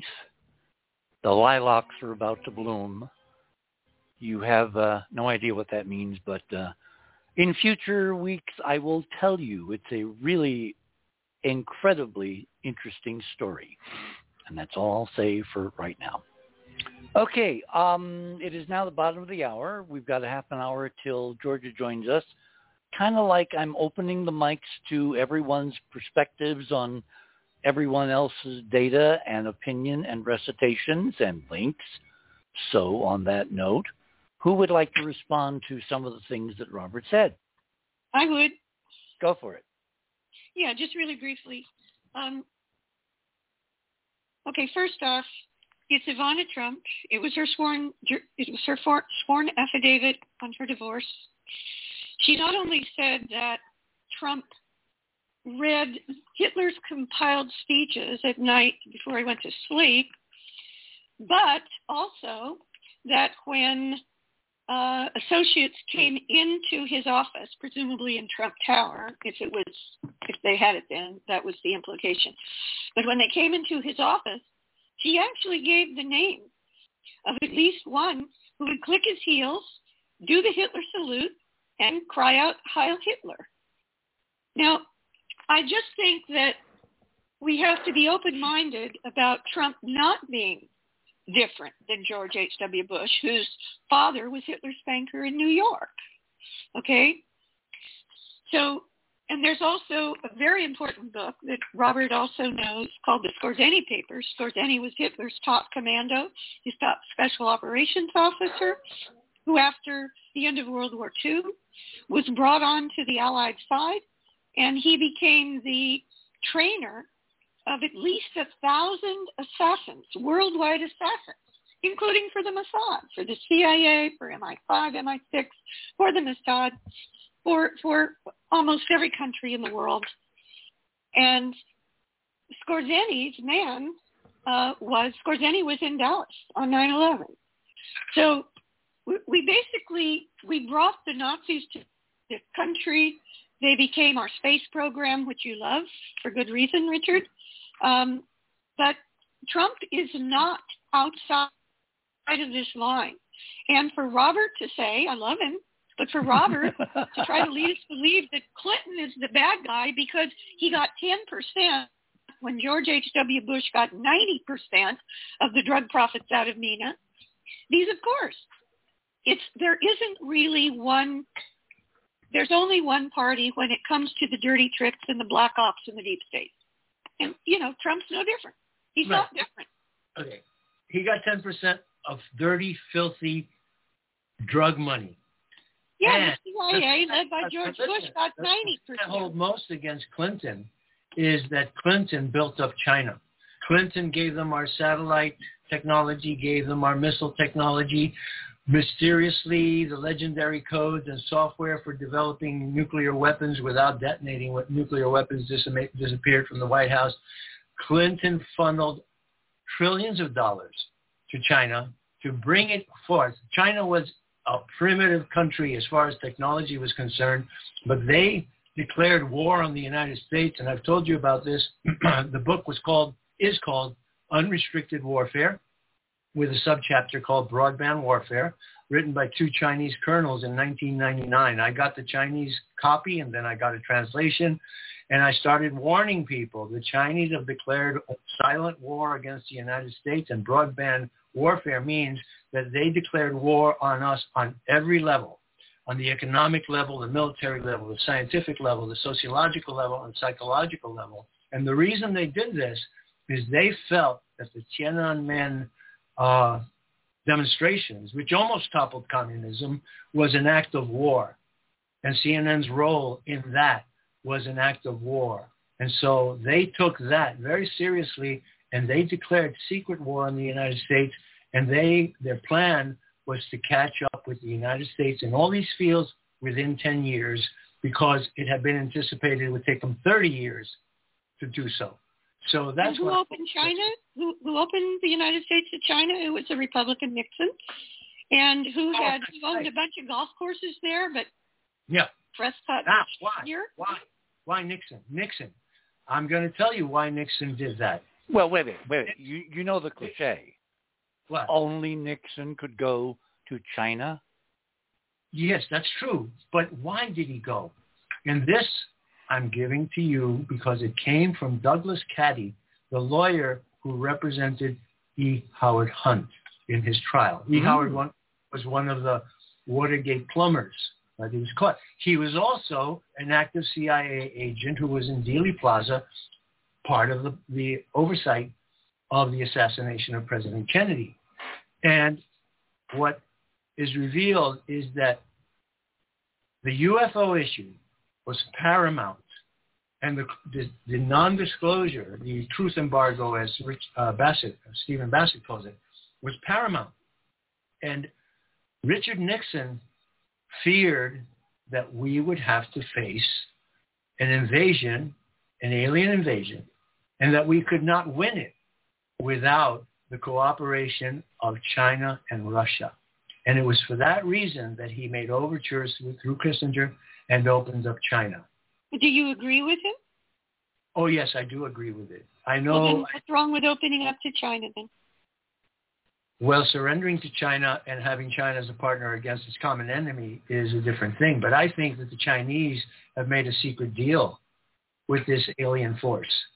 And this alien force... Well, hang on, Robert. Remember, my model is that they moved the ETs, the Nazis, the breakaways, they moved their focus from Nazi Germany across decades to a new geopolitical player on the world stage, which is China.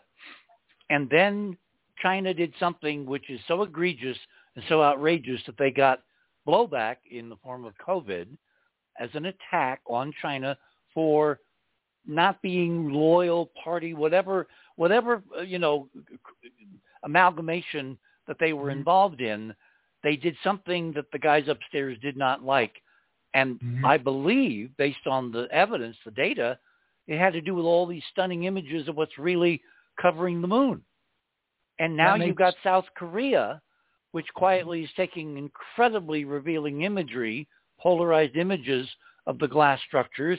And you've got China quietly adopting the image with a little modification and putting up as part of their space program logos.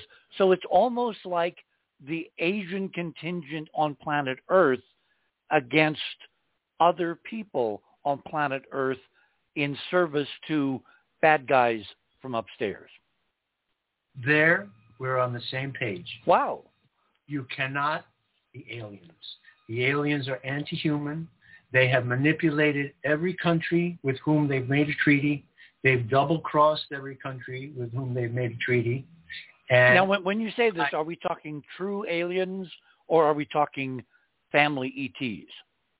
I'm talking about true aliens. If you read William Mills Tompkins' book, Selected by Extraterrestrials. Yeah, I read it. You read all of them. All three or four of them. I don't quite know where to make a decision. That book explained to me what Hitler was talking about when he talked about the blonde beast. All my youth growing up, reading William Shire's Rise and Fall of the Third Reich, Hitler's talking about a new race, the blonde beast. What the hell was he talking about? Until I found out from William Mills Tompkins that the Office of Naval Intelligence discovered that the Nazis had made contact with an extraterrestrial race of reptilians, while we were assisted by a humanoid race, popularly called Pleiadians or tall whites or humanoid, and that or the Scandinavians. Okay, but let me just say this. This explained to me the blonde beast. Hitler said that they were going to create a new race. You might call it transhumanism. And that this new race was going to be a blonde beast. Now, what would you get if you crossed a blonde, blue-eyed, white Aryan with a reptilian? What you would get is a blonde beast. This is reality. This is what the Nazis really believed. And Barbara and I know about their occult practices and their black magic and their devotion to this alternate reality that was ruled by something called the Black Sun. And the Black Sun symbol was a very special symbol, occult symbol for the Thule Gesellschaft and the Vril Society, and the Ukrainian army, the Azov brigades, were wearing that same Black Sun symbol on their uniforms. So all of this stuff that we see on television is a cover-up, a patina over the reality. And nothing that we have been told on Fox News, on MSNBC, they were all part of Operation Mockingbird. The CIA took over mass media at every level, newspapers, magazines, television, and Hollywood. And they have exercised MKUltra mind control on not just the entire nation, but now the entire world. And that's what we have to break free from. We have to break MKUltra mind control over our own minds. That's correct. It's the battle for our mind. My first and greatest contribution, was exposing the doctoring of the Zapruder film, because I myself was fooled. It made me sick to see it. And the reason was that my subconscious mind knew that I was being fooled while my ego was just befuddled. The Zapruder film is a consciously engineered optical illusion if one person watches it, but it's a consciously engineered mass hallucination if many people watch it. So that's what we have to break. We are all on the same side. We all love our country. We all love each other. And this divisiveness is being instilled in us by MKUltra, CIA propaganda. Okay, I think it's Barbara's turn. Yes, please. Oh, it's my turn for what? Well, you had something you wanted to say to Robert. Oh, yeah. I mean, Robert and I have already had over 3 to 4 hours of I'm still typing up notes from our conversation. But we did not have your conversation bugged. So at the risk of going out on a limb, tell us where you differ with his perspective or where you agree. And Mick, you're not getting out of this either. I want to come back to the First Amendment. And Marvin, you're being very quiet. I know you have some things you want to say about the Second Amendment coming off Warren Burger, who was, of course, Chief Justice. So, Barbara, Barbara, you first. I really think, being as it's already an hour and 45 minutes in, we should get back to the purpose of the program. I realize that my dear soul brother, Robert Morningstar, has taken advantage of the topic of the First Amendment to try to get out all of the things he wasn't able to get out in all of the other shows. Oh, he is. He's kind of due. But we really are talking about the First Amendment. It's not really the topic. I think we should go back to the First Amendment and the Fox Dominion case and the other major breaking news. Well, the reason that I had in my items the whole thing about Clarence Thomas is because so much of imminent American history is going to be determined by this court. And now we have irrefutable evidence the court is rotten.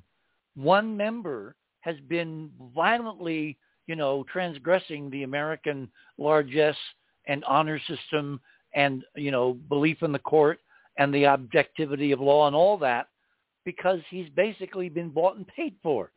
And what we need is something at the level of a revolution in the third branch of government, which over the last several decades we've had in the in the legislative and in the executive. But so far, the judiciary has remained basically above it, and now we know we can't let them remain above it. So I'm going to go to the lawyer. Mick, the judiciary has never been above it. It's always been political. Now the whole political partisanship has come out of the closet. The perception has been it's been above it.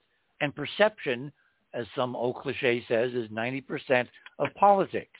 So, well, people know better now. Look at the Wisconsin vote for the Supreme Court. Absolutely, a landslide in Wisconsin in the right direction. So, Mick, thoughts? Well, I think there are two sort of ways the judicial branch can be considered above politics. One is you could attempt to assert, which wouldn't, I think, be upheld by history, that there's never political influence on the judicial branch. I think history has shown that's not correct. The other is that it's let's say that Justice Thomas may be an example where there may be influence by parties, and I haven't investigated his particulars, but I'm concerned about what's being reported about him receiving unreported gifts and things. If those gifts, had a string attached, then we would have a problem. And well, wait. His mother's well-being is totally dependent on Crow, the billionaire. Totally. Who would put their mother in that position? I'm not trying to talk you out of that. What I'm saying is, well, that's just a fact. That you can say that there's no malevolent influence, but I didn't say that. But he's got a real edge on Thomas's life as a Supreme Court justice because his mother. I understand your concern about that, and let me punctuate it. But my point made with an if. I wasn't making a statement about what is the fact. I haven't investigated the facts, but here's, I guess, the problem. The problem is for justices that there are three ways I think a Supreme Court justice can be removed and probably should be removed from office. One is for a high crime or a misdemeanor from, I think that's Article 2, Section 4 of the Constitution. Article 3 also says judges, which would include justices, serve during times of good behavior, which means bad behavior, however the law would define that, would be a basis for removing a justice. And then you got Title 42 of the U.S. Code, Section 455, which is the statute that applies to basically recusal of a judge or removal of a judge at any level. And the standard for that is simply that the circumstances might cause the public to question the impartiality of the judge. Now, I have the facts that have come forward about Justice Thomas reached that standard. I think one can argue that they do clearly. I think you're arguing that, Richard, among other things. So my point is simply this. It's hard to remove a judge, even though politics may be influencing a judge. Politics don't give a mechanism for removing a judge. Only the specific provisions in the law for removing a judge allow you a remedy when politics do intrude into the judiciary. And I would be an advocate for those three avenues I just identified being pursued with vigor on any set of facts which would invoke them. Okay, lawyers love precedent. I like precedent. You can count on precedent. Stare decisis is important. During the Nixon years, I believe a Democratic justice, Abe Fortas, voluntarily resigned when he was shown that his legal position and his ethics were, not above reproach, and he did the right thing.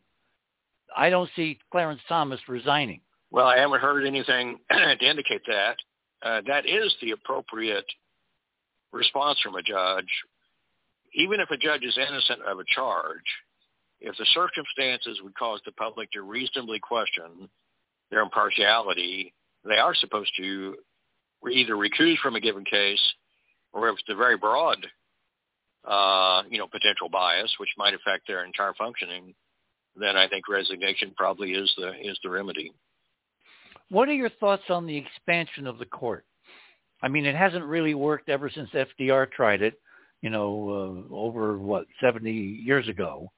But it seems to me, given the extraordinary gerrymandered districts which wind up with the current court we've got, a redress of grievances would be to expand the court to allow the real representation of the American electorate to be reflected in the court, and that would dilute these really radical extremists like Thomas, who did not even recuse himself on an issue where his wife is involved up to her eyebrows in terms of the Trump election. I understand your point. And some folks have advocated that approach to cure a problem that was created by essentially the politicization of the judicial branch. And I think it's a reasonable assertion based on historical fact that we have the Supreme Court we have because of the intrusion of politics. And once that happens, you have two choices in terms of the American public. You can either tolerate the abuse that already occurred, which is going to give one political point of view, or perhaps worse than that, maybe not a political point of view, maybe a corrupt point of view, control, and you can live with it because you believe that, on the principle that you don't want to yourself engage in politicizing the court, or you can engage in the same sort of tactics that the other whatever you want to call them, parties did, and you can do what you're talking about, which is you can, when you're in power, you can expand the court, make more appointees, balance it out. Is that a politicization of the Supreme Court? Maybe it is, but it may be simply a counter to a politicization. If you follow the idea of checks and balances, which is the theme throughout this incredible experiment, the American experiment, the idea that you have a limited number of judges who have been basically wedged into those positions through extreme political pressure in the background. And I'm thinking the Federalist Society, what Thomas has taken, freely for 20 years, et cetera, et cetera. We don't know what's going on with the rest of the justices. It's like an impenetrable cloud. I understand the problem. So if there seems to be a really strong resistance on the part of the Democrats to expand the court and to limit terms, which then gets me back to my other question, which is, where do the idea under the Constitution of lifetime terms for the court and for the federal judiciary come from when power corrupts and absolute lifetime power corrupts? Yes, absolutely. I understand your point. I think the goal was, it was perhaps optimistic in light of what you just described about our realities, but the idea was the judiciary should be above politics, and by giving life tenure, the judges aren't beholden to anyone after they're appointed. That was the thought. And unless they have a mother. Well, no, I'm not trying to talk you out of the reality of the potential for influence on judges. It happens. It's been documented historically. Some judges have been impeached. So we're not just, hypothesizing. It was a concept that, one would have hoped could have worked, but I think it's probably been demonstrated that it has not worked. Yeah, let me now the question is, what's the remedy? Let me go to Marvin. Marvin, as our resident constitutional scholar tonight, where did they get off the idea of checks and balances and give basically lifetime carte blanche to a limited group of old white men? That's a racist statement. It's true, historically. There's only 3 blacks on the court in the last 247 years. It's still a racist statement. I take umbrage at it. It's a statement of fact. Anyway. It is not a racist statement, Robert. I would like to say a very short statement. I think that Judge Mershon, who is overseeing the Trump indictment trial, should recuse himself because he donated to the Biden campaign and his daughter was a campaign manager for Kamala Harris. That's all.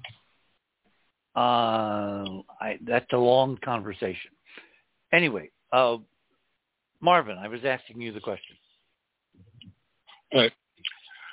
Well, at the convention, one other way of removing judges that was considered was something called joint address, where the president would go before both houses of Congress and say Judge John Smith did something reprehensible and lay the case before them. And then there would be a vote to remove John Smith. But in order to have a judiciary that would be more separate from politics, they decided upon, and I want to emphasize, the lawyer just mentioned it, what the Constitution actually says. It says that judges serve during good behavior. And I know one of the things that gets me talking back to the TV or radio or the computer screen, as a case may be, is when I hear so-called mainstream journalists talk about they have lifetime tenure. Well, no, actually, they are allowed to serve during good behavior. And what I would like to see is more enforcement of that. We really need to have, say, both the House and in particular the Senate, since the Senate has to confirm judges, to keep an eye on what judges are doing. And a former Assistant United States Attorney, Glenn Kirshner, he has a program on YouTube called Justice Matters, and I think this was sometime last month where he proposed one way of doing so, say at the district court level in particular, was for citizens just to, when they go in to listen to trials, to actually monitor the judge's conduct. And in regard to Justice Thomas, I have been waiting since all of this latest information has come out about him with the guy and buying his mother's home and fixing it up and all of that, and then he's getting money from some company that. Oh, it turns out that Thomas's real estate firm, incorporated, I guess, in Florida. Georgia, had two other houses as part of the 3-house deal.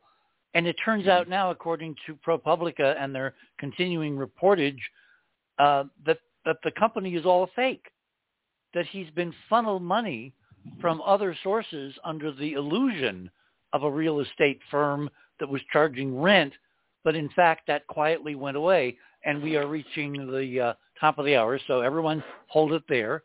We're talking about the foundations of this incredible, remarkable experiment, basically the creation of the Constitution of the United States of America, where we enjoy remarkable freedoms under law. If that law is abridged politically for reasons that we're not allowed to know, that's where the disclosure things come in. It skews the system irrevocably.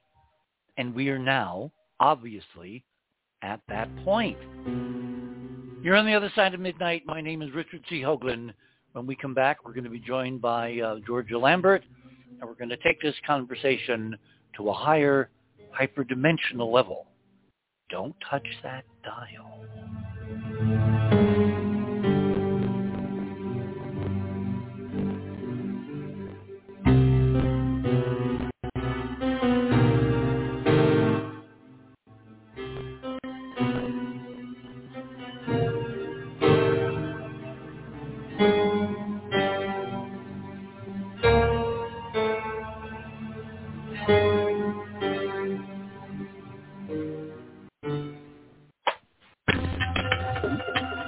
TheOtherSideOfMidnight.com. Tune in to listen to Richard C. Hoagland and his fascinating guests. Support the broadcast and don't miss another groundbreaking conversation.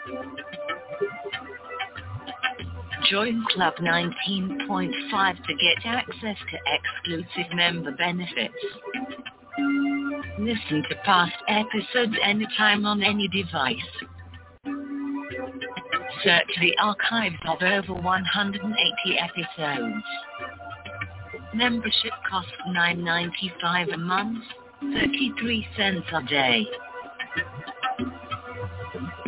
Talk radio at the cutting edge of science and thought. TheOtherSideOfMidnight.com. On the subject of my last 15 dispatches, is anybody there? Does anybody care? Does anybody care? Your humble and obedient.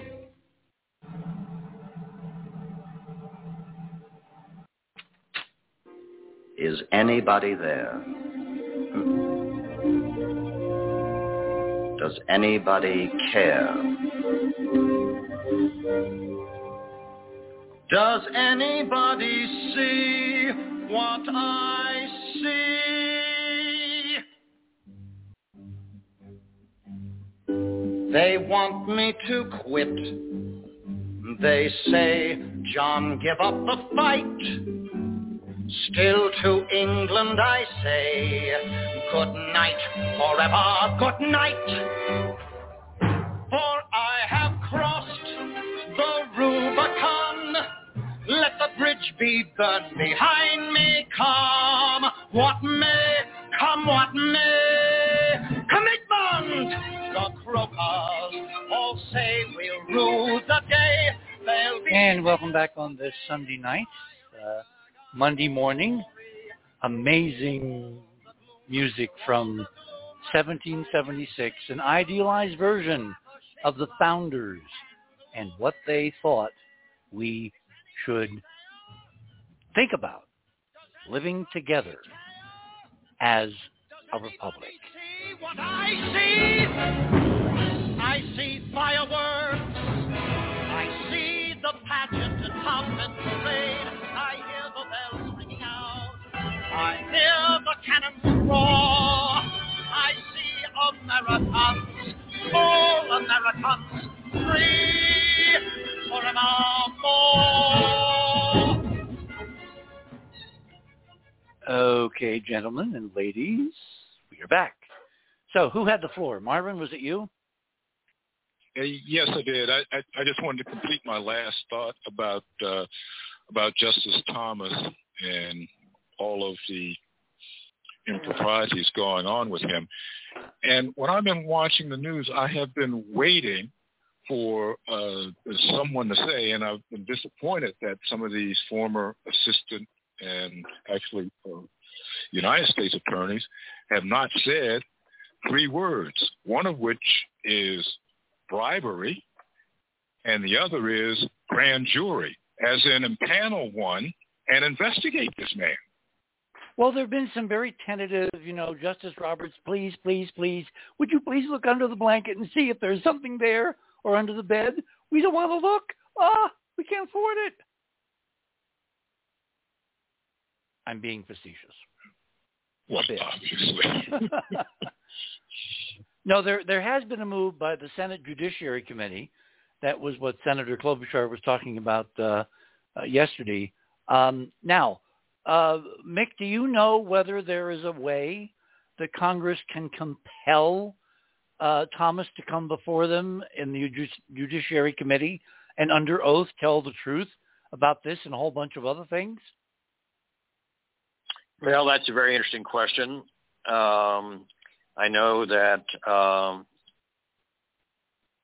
they've got this very interesting hearing going on or coming up in New York where the House Judiciary Committee is looking into what a state prosecutor is doing, which I wonder whether they have jurisdiction to do that. I don't know, without researching it, whether a Supreme Court justice, given the separation of powers, can be brought before Congress unwillingly. I think there's been one other example. I think there's been one other example of a Supreme Court justice answering a subpoena to testify, I believe. Google is well, our it friend. could be done. It could be done in an impeachment proceeding. But it can't be done in just an other than that. Well, that's what I'd have to research that for you, Richard. I don't know the answer to that. Well, if the judge basically said, let's say Thomas says, up yours, which is a line from a famous Star Trek episode, the next step would be what the January 6th committee did with its witnesses that would not comply. They turned to the Justice Department, and in one or two occasions, I think it was Bannon and somebody else, they basically held them in contempt of Congress, and Bannon, I think, had jail time for his noncompliance. So is that the second-level remedy if Thomas basically says, no way? Does the legislative branch, the other co-equal branch, have the lawful right to demand, even if he sits there and takes the Fifth Amendment, Clarence Thomas appear in front of an appropriately impaneled committee? Well, I understand your question. I think it would depend on the purpose of the appearance. If it was related to an impeachment inquiry, I think the answer is yes. Otherwise, what if it was related to the idea of expanding the court, getting much better equality between representation than we currently have reflected in the court? In other words, a legislative function for which they have to find out, Thomas, what were you doing?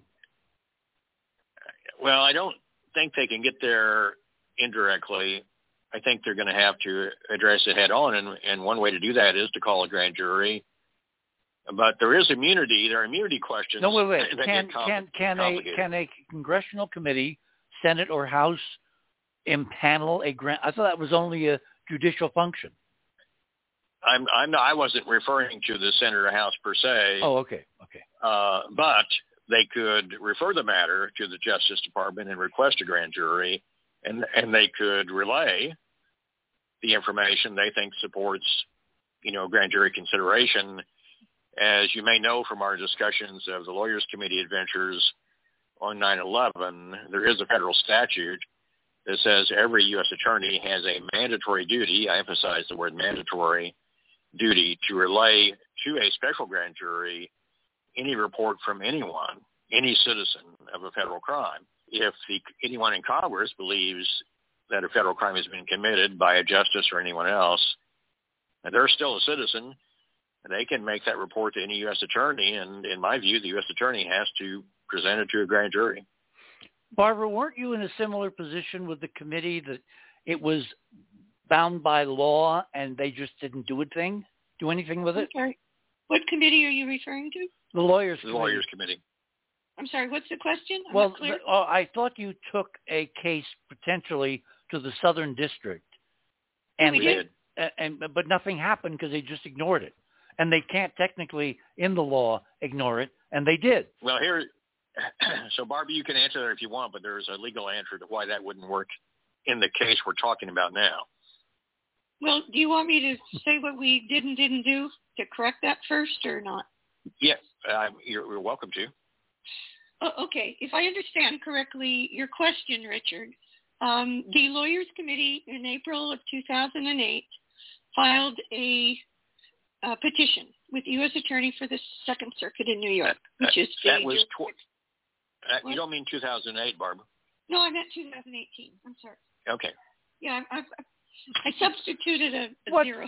What's 10 years among friends? Yeah. 10 years among friends, a decade among friends. So anyway, in April of 2018, the Lawyers Committee filed our grand jury petition with the U.S. Attorney for the Second Circuit in New York, which is the jurisdiction for the World Trade Center tower attacks on 9/11. Okay, and World Trade Center 7 and all of those attacks. And we, to our surprise, on November 7th of 2018, we got a letter back from the officers there saying that they would comply with the federal statute that requires them, the U.S. Attorney's Office, our understanding is, Nick can correct me if I'm wrong, that there's a federal statute that requires a U.S. Attorney to forward what we in turn gave to the U.S. Attorney as a middleman, as it were, to the sitting, or if not sitting, to newly convene a federal criminal grand jury. And then time went by, and Mick and other attorneys with the Lawyers Committee contacted them and said, well, have you done it? And they said, well, we can't tell you either way. Now, that's not the same as not doing something, Richard. We frankly don't know if they did or not, but the evidence is overwhelming. They have not. And because we believe 95 to 99% that they simply have not, and that's why they wouldn't say whether they had, even though the federal law requires them to, mandatory, not discretionary, but mandatory, then we filed a mandamus action. And we filed that a few years ago, which is basically trying to get them to tell us. Just in ministerial records, we weren't going to be interfering with the grand jury. We just wanted to know if our petition and evidentiary exhibits had been delivered to a federal criminal, special criminal grand jury. And we argued, Nick actually argued that case in oral arguments last year, and that was in August 5th, I believe. And then in December, in August 5th, we lost that case. They found against us, and so we appealed to the Supreme Court. And in December, the Supreme Court decided not to take up the case, just not to take it. So we are now back to Plan B, which we are going to effectuate in, I would hope, the next week or 10 days at the most. And I don't know if Mick wants to talk about that. Probably not tonight, but to get to Richard's question, in researching the case law on this, the reason we lost wasn't because the U.S. Attorney did not have the statutory duty that we alleged. The courts recognized the duty, but the U.S. Attorney thumbed their nose at the duty, and what the court said was we did not have standing to enforce the duty, even though the duty exists. However, hang on. Let me interject.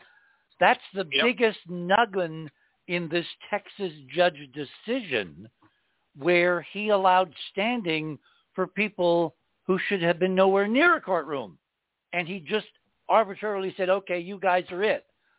And technically it's like a bunch of doctors who claim in this suit that at some point in the future, some woman taking this drug will have an adverse effect, and this doctor will have to deal with her, and it will cause great pain and suffering. I understand your point.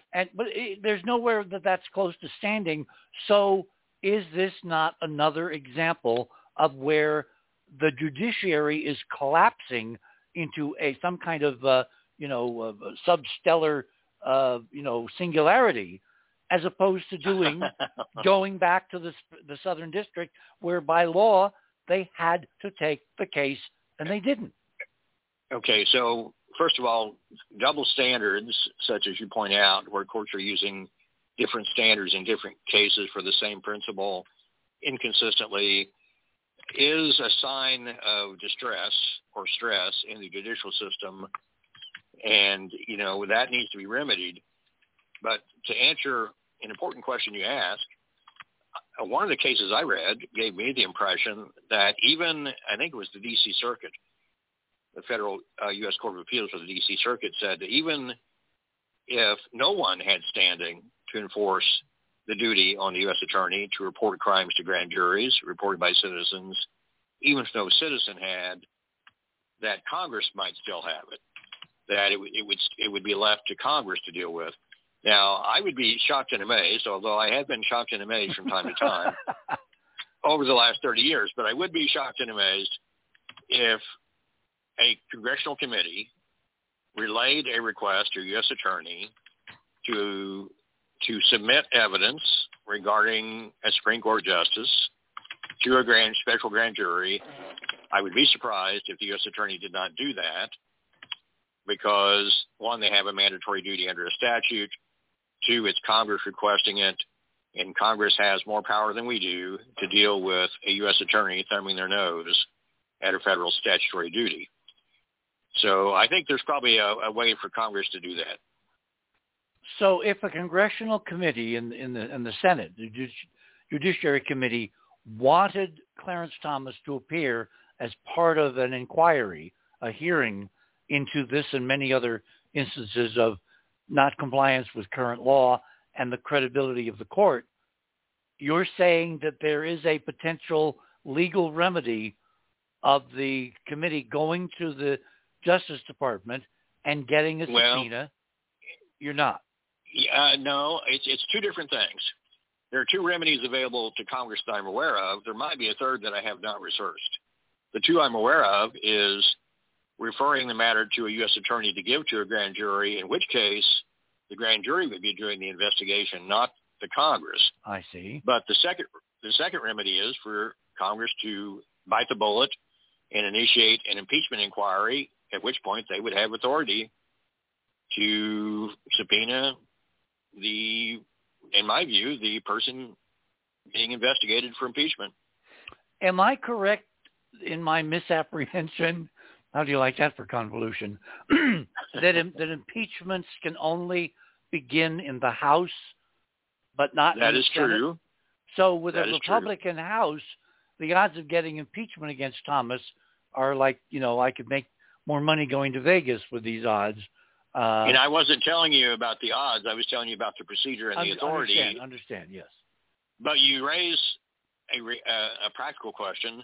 What are the chances of it happening? If the Congress was acting objectively, impartially on the impeachment question, your observation about who controls the House should not matter. It would not matter. Recent history is telling us it does matter. Mm-hmm. And that's a problem. And it's also a problem in some decisions in the Supreme Court. Which is why I think, along with the Dominion suit, the ultimate objective of those who want justice in this very complicated, field, I would almost say that the congressional route of getting a hearing to lay out the parameters in the court of public opinion is really where short-term benefits could be accrued, because most people don't know this is going on.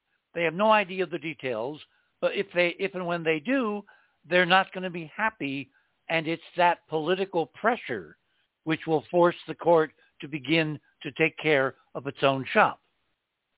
That could be, and I do believe the Senate Judiciary Committee would have jurisdiction to begin an investigation of potential corruption of a judge or justice. Whether that would include subpoenaing the justice is a separate question. But they could hold a hearing, and that hearing might disclose facts which might lead to the sort of public pressure you're describing. Robert, can I say something in defense? I was just going to say, Robert, I'm going to come to you because you have three interesting questions regarding the assassinations, JFK, MLK, and I don't know who the third one was. Robert Kennedy. Robert Kennedy, of course. Right. So let me say this in defense of the black guy on the court. You are inferring corruption. I'm implying, not inferring. Okay, implying. I'm implying very forthrightly there is corruption. Okay. There's a term quid pro quo. You have found the quid, but you have not given the pro quo. Because there's been no investigation yet. Then you're guilty of premature. We want a legal process because there is enough evidence for an indictment, but not for conviction. Otherwise, nobody would ever be indicted. I don't think there's any evidence for indictment of Judge Thomas. I think that's fatuous. But let me go on to the more important question. This thing was about the First Amendment. Okay. The primary motivation in the assassination of John F. Kennedy, Martin Luther King, and Robert Kennedy was to deprive them of their First Amendment rights. John F. Kennedy was killed to stop him from speaking at 1 o'clock at the Dallas Trademark, to deliver a speech that would have changed the history of the whole world. The second, Martin Luther King was assassinated to stop him from speaking in Memphis regarding the strike of the Department of Sanitation. Yeah, the sanitation workers, two of whom had been killed because of practices of the sanitation department of Memphis. Yeah, right, because the Ku Klux Klan, which was part and parcel of the Democrat Party, still controlled Memphis, and the Dixie Mafia hand in glove with the FBI, murdered Martin Luther King. I wish you could have Dr. William Pepper on the show to discuss it. I've been on the air with him, and I helped him with the trial. And James Earl Ray, we succeeded in getting him a civil trial in 1999 in Memphis, and he was cleared, exonerated by a civil court. A jury of his peers, 12 people in Memphis, cleared James Earl Ray of assassinating Martin Luther King. Well, that sounds like a very worthwhile program. So, yeah, let's behind the scenes Kennedy set up something, okay? Moving on. Let's go to Kennedy. They killed Robert Kennedy to deprive him of his First Amendment rights to speak to the nation as presidential candidate after he had won the California primary. He was on his way to the White House. And the CIA and the FBI, just as they had done in John F. Kennedy and Martin Luther King, worked using an MK Ultra stooge and framing him, Sirhan Sirhan. Sirhan Sirhan did not kill Robert Kennedy. Robert Kennedy was killed by the security guard that was holding him by the left arm, brought the gun over his head and put the gun behind his ear. And that is, the proof is Thomas Noguchi, wasn't he the medical examiner? The medical examiner of Los Angeles who did the autopsy said there were powder burns in the back of Robert Kennedy's head, and the gun could not have been farther away than 1.5 to 2 inches. Well, didn't they find that there were bullet holes all over that damn kitchen or that yes, corridor? Yes. That was because Sirhan Sirhan fired 8 shots from 8 feet away, and he was jumped and he was firing. He hit the ceiling, hit the walls, hit the floor, hit 2 people, but he did not hit Robert Kennedy. And you found a remarkable image of a bow tie on the floor. A clip-on. Okay. Richard, you have a good memory. Yes. Robert Kennedy fought for his life when he felt Thane Caesar grab his arm really tightly to restrain him, while his other arm was being held by the manager of the hotel, both of them leading him, holding him by both arms. Robert Kennedy reached out with his right arm and grabbed Thane Caesar by the throat. And he grabbed him and fought him to the ground, and he ripped the tie off. And he clutched that tie to his chest until he was surrounded by a nurse, a Filipino nurse, a male nurse came to his aid. And wasn't there also a football player? Yes, Rosie Greer. Yeah. Rosie Greer jumped on Sirhan instantly, and that's where the firing was going wild, and he hit 2 people. But Robert Kennedy clutched that tie. He laid it out. When he knew he was safe, he laid it out on the ground. And there's a photograph of it, and then it disappeared. Well, Time Magazine published the photograph on Time Life. They published it on the cover of Life Magazine, but they covered it up with a menu, a page so-and-so, page so-and-so, for this and for that. And that photograph, I knew it existed, and I looked for that photograph for 50 years. It finally showed up. But most importantly, on the anniversary of Robert Kennedy's assassination, the 50th anniversary of Robert Kennedy's assassination, the Washington Post, for one edition, online edition, published a picture of the dying Robert Kennedy on the ground, surrounded by the legs of the reporter, and between the legs of the reporter is that tie, cop's hat, and a hand reaching for it. The criminal always returns to the scene of the crime. So when he Robert Kennedy wrestled Thane Caesar to the ground, his hat fell off. Then he took off. And then when he saw the hat on the ground, he came back, and some photographer snapped that picture, and that hand is reaching for the hat. I fortunately took a picture off my screen because the very next day, the Washington Post removed that picture from circulation. But seeing it once was all I needed to see. Thank you very much for letting me have that say.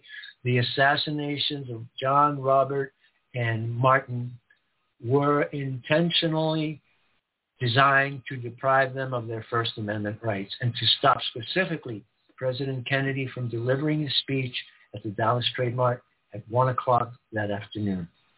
Thank you. Okay, we got about 5 minutes to the bottom of the hour. Georgia Lambert, you have been waiting patiently in the wings. I'd like to bring you on now because I want to kick the conversation up to a higher level.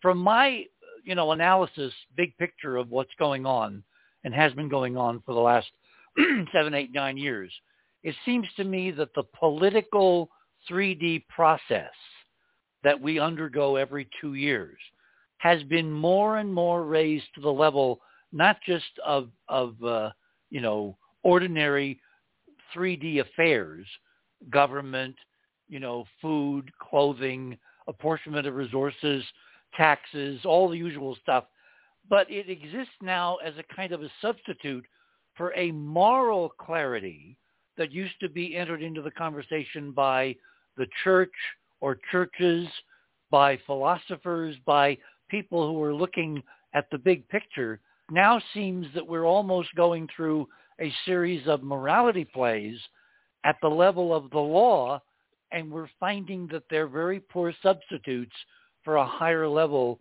morality in terms of how to live a good life in this 3D existence.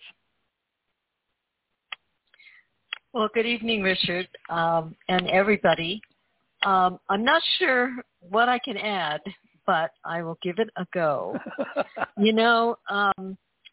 We've talked before about the changing of an age, and everybody agrees that we're in that period, whether they call it, the age of Pisces to Aquarius or 6th ray to 7th ray or whatever it's called. Everybody knows that something is shifting. And in metaphysical tradition, at the beginning of each age, there is something that the Hindus call the rain cloud of knowable things. Wow. That overshadows humanity. That's a heck of a title. Isn't that a great title? And that contained within this rain cloud of knowable things are the spiritual possibilities and directions that are afforded to humanity if humanity chooses to take them. For instance, in the last age, at the golden age of Greece, we had a sort of, at least in the West, a download of particular directions from the ancient Greek schools. The way to approach mathematics, the way to approach the arts, the way to approach politics, the way to approach music, dance. It could be said that our whole civilization in the West has been variations on themes that were laid down by the Greeks. Well, we're now in this period where there's a new rain cloud of knowable things, and we're in this period of testing to see which forms that humanity has created are going to be flexible enough and in alignment with divine law enough to be carried over into this next age, or which of these forms are going to just crash and burn because it's their time. So we're in a testing stage, a period of choice, testing whether our institutions and norms that we choose conform to ideals of mind and crafted law and universal law, or they're going to be based on the emotional tides of masses and ruled by the verities of that mass and its tides. Okay, we are at the bottom of the hour. My guest this morning, too numerous to mention, that was Georgia Lambert, who's our resident metaphysician there. You're on the other side of midnight, one last half hour to go on this Sunday night, Monday morning, April 16th, grading into April 17th. Massachusetts. We shall return. John Adams. Rhode Island, Mr. Stephen Hopkins.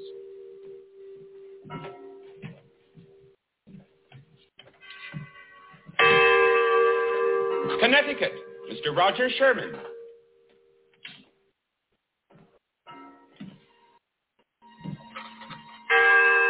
New York, Mr. Lewis Morris.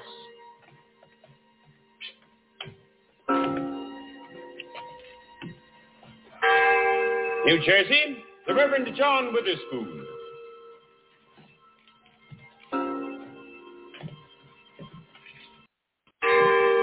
Pennsylvania, Dr. Benjamin Franklin.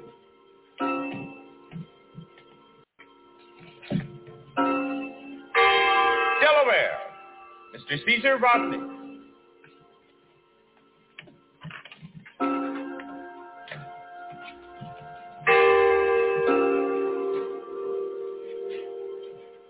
Maryland, Mr. Samuel Chase.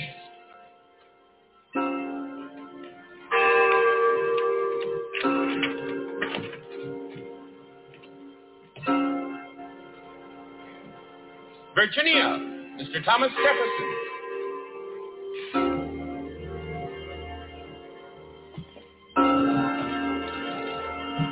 North Carolina, Mr. Joseph Hughes.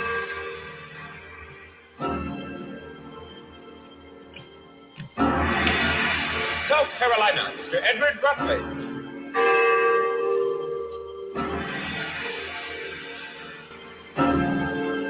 Georgia, Dr. Lyman Hall.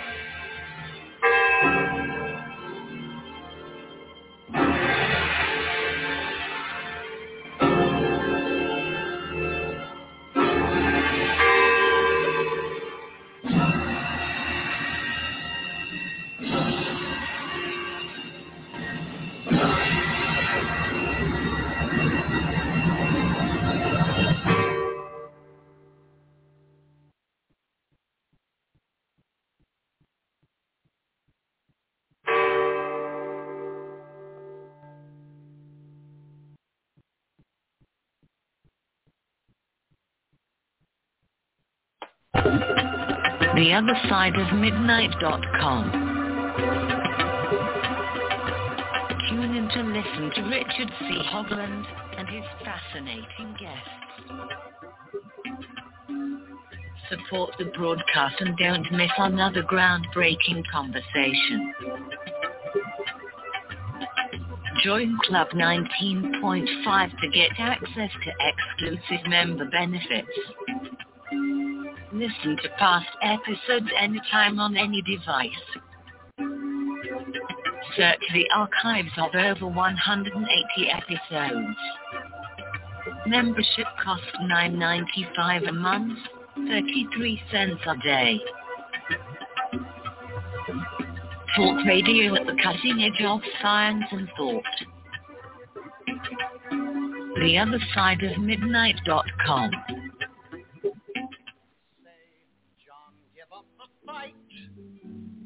Still to England I say, good night, forever, good night. For I have crossed the Rubicon. And welcome back, everyone, on this last half hour on the other side of midnight for this Sunday night, Monday morning. Stirring music from 1776. And here we are in 2023. Just a whisker away from 247 years of this experiment.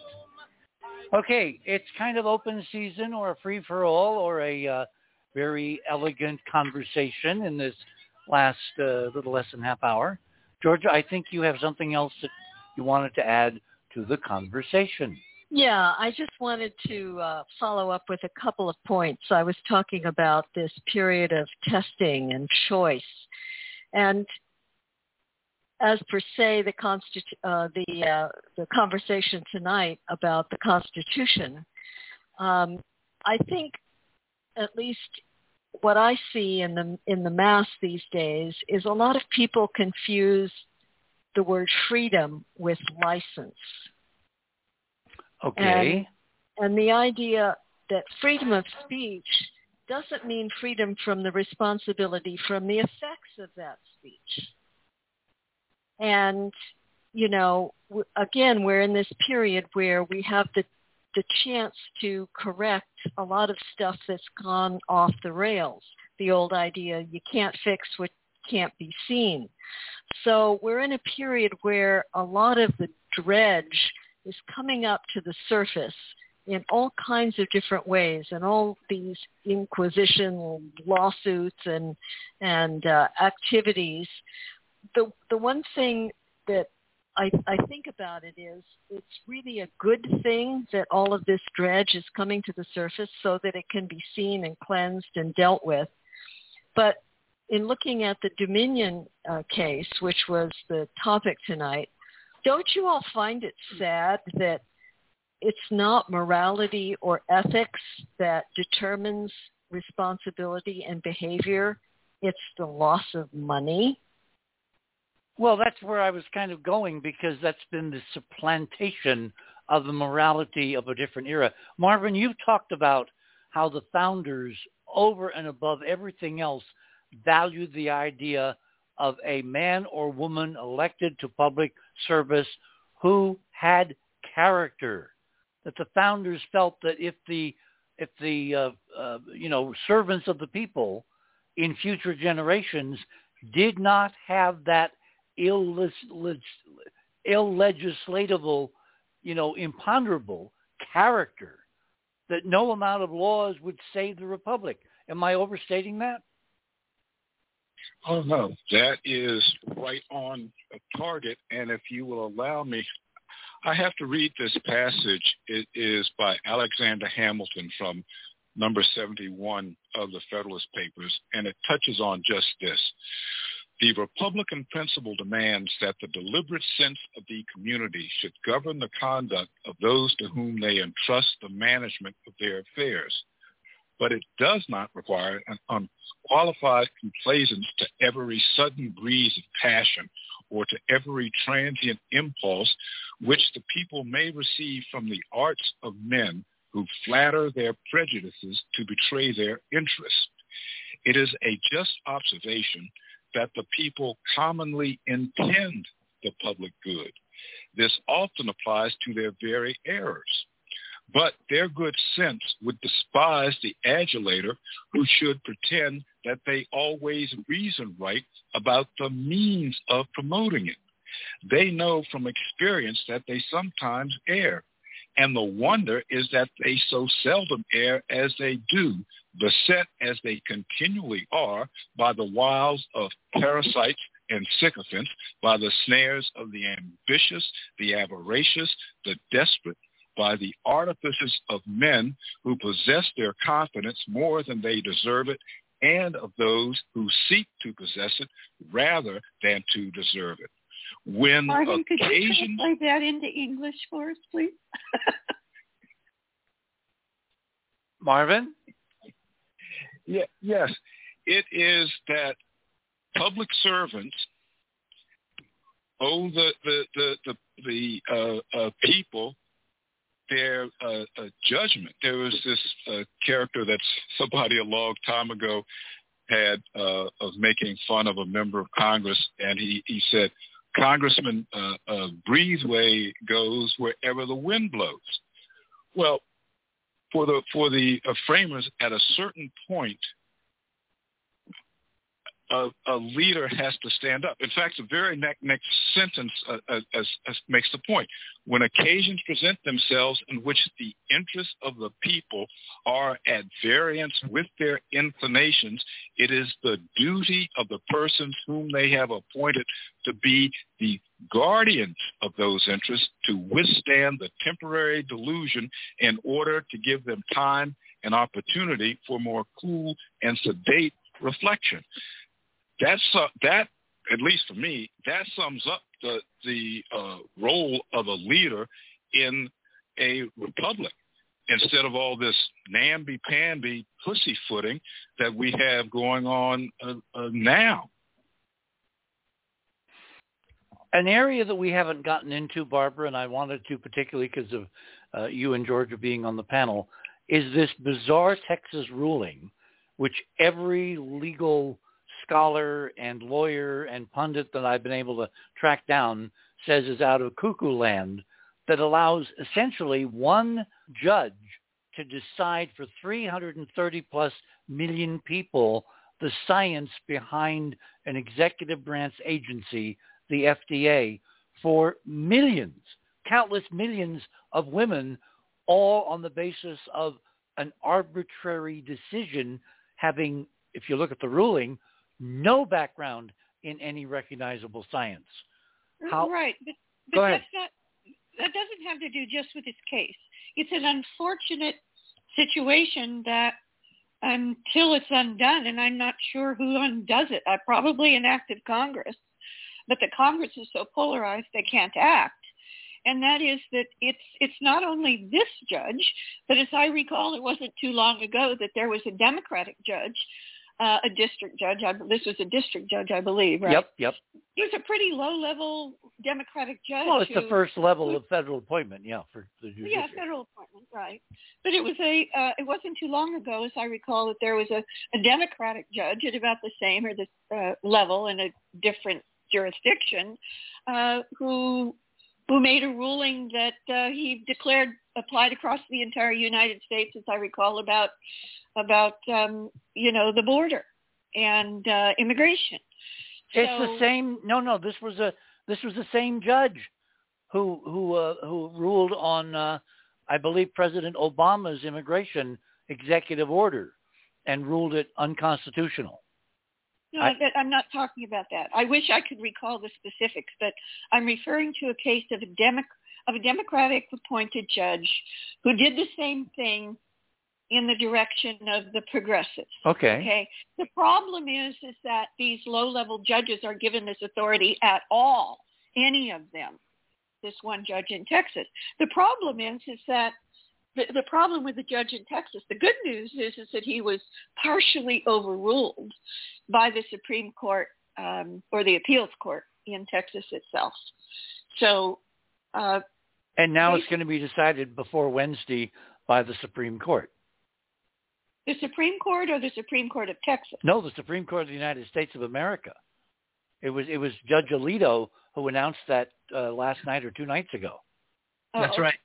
That's right. The Supreme Court on Friday overruled that judge in Texas, and they're going to hear it. So they have a temporary injunction on his ruling, and the bill is available for the next 5 days until the final judgment is made by the Supreme Court. Well, I believe the Supreme Court is just being asked, correct me if I'm wrong, that's from my reading, they're just being asked to decide whether the first of the 2 so-called abortion pills, I don't think of them that way, I think of them as medical freedom pills. Yeah, but nevertheless. Mifepristone. Yeah, but I think the Supreme Court is going to be ruling on whether, while the case winds its way, the actual case winds its way, probably up to the Supreme Court. What they call on the merits. Yeah. Well, this sentence here just clarifies everything. The temporary block will preserve the status quo access to mifepristone for 5 days or until midnight on Wednesday, giving the High Court time to review emergency appeals and consider issuing a longer stay on the ruling. The freeze is the latest turn in a fast-moving, high-stakes case over not only access to the safe and effective abortion medication, but also to the fate of the Food and Drug Administration's overall authority. Exactly, because if this ruling is allowed to stand, it means that any judge anywhere can basically throw 20 years of science into the trash can. The FDA is not supposed to, under the system, under judicial ruling, if it goes this way, able to adjudicate between various drugs. It could be anything. It could be Viagra. It could be aspirin. It could be COVID vaccine. And it throws it into total chaos. And the question I have, you need to understand that the Republicans want to remove this discretionary authority from these executive agencies like the FDA and give it back entirely to the Congress. They've said so. Well, wasn't it Bannon, and I forget who he was with, who basically said our objective is the deconstruction of the administrative state, which is exactly what this is aimed at. And that's why this court ruling, again, like the First Amendment case, like Fox and all that, this is a non-trivial ruling affecting every aspect of life by everyone in the United States, because every drug is now up for grabs. If the ruling... That's their ultimate goal, is to deconstruct or eliminate the so-called executive branch administrative state and return all these decisions to the so-called Democratic branch, which is the Congress and the state legislatures. That's what they want, because these people, they call themselves the New Federalists. What they want to do basically is to go back to the United States prior to the Civil War. I mean, they're very explicit about that. I was told that in words in the West Wing of the Reagan White House by these so-called New Federalists. Ed Meese is the ultimate New Federalist. He is, in my opinion, he's on the wrong side of history. He is the spider in the middle of the web of trying to do this. But if I just appreciate being able to finish what I was trying to do. What was Meese's position under Reagan? Was he Attorney General? He was originally, when we first got in the White House, he was the counselor to the president. He was the president's chief legal advisor in the White House. And then in the second term, he was Attorney General. Ah, okay. Okay. But allow me to say what I was trying to say earlier. And that is, it's going to the Supreme Court. But my understanding is that all of these courts, now all the way to the Supreme Court, the decision that's being made there is simply whether or not to remove this first of the two pills from availability pending the underlying court case going all the way back up through the court system. Right. So it's a question of whether there is whether it's available or not while these warring rulings. There was a judge in Washington State who basically said, don't you dare not provide it to women in 17 states. Correct. And those are the 17 states, by the way, that were the plaintiffs, the attorney generals in the case. So there are actually warring cases that will wend their way to the Supreme Court that are on opposite sides of the whole question. So, the bottom line here, the big picture I see, is that when the Dobbs decision came down, the right wing wanted you to believe that they simply were New Federalists. That's what they call themselves. They wanted to return the decision about reproductive health care and who decides to the states, to the state legislatures. Well, my position is they don't belong in the state legislatures at all. They belong with a woman and her doctor. How can you legislate or adjudicate a right? The Supreme Court took away a right for the first time ever. Victor. Say again? Well, this is bringing up something that I've heard only a few people talk about, and that's bringing up another tenet of our Constitution, and that's the separation of church and state. Oh. There's this war of those that would see this country as a theocracy and imposing their religious views on life and everything else on people that may be of a completely different religion. And yes, the question absolutely. is, do we let that stand or not? Well, you absolutely, and I'm here to tell you that when I was in the Reagan administration, Ed Meese was invited. It was either when he was Attorney General, when I was in the Justice Department, or when he was still the chief attorney, the chief counselor to Reagan inside the White House, President Reagan. But Ed Meese is the worst offender for this idea that America is a Christian nation. America is not a Christian nation. The Constitution of the United States itself states there shall never be a religious test for any office or public trust under these United States or any of the states, period. Okay. The United States is not a religious nation, and the First Amendment makes it clear you can't have establishment of any religion. So this whole enterprise by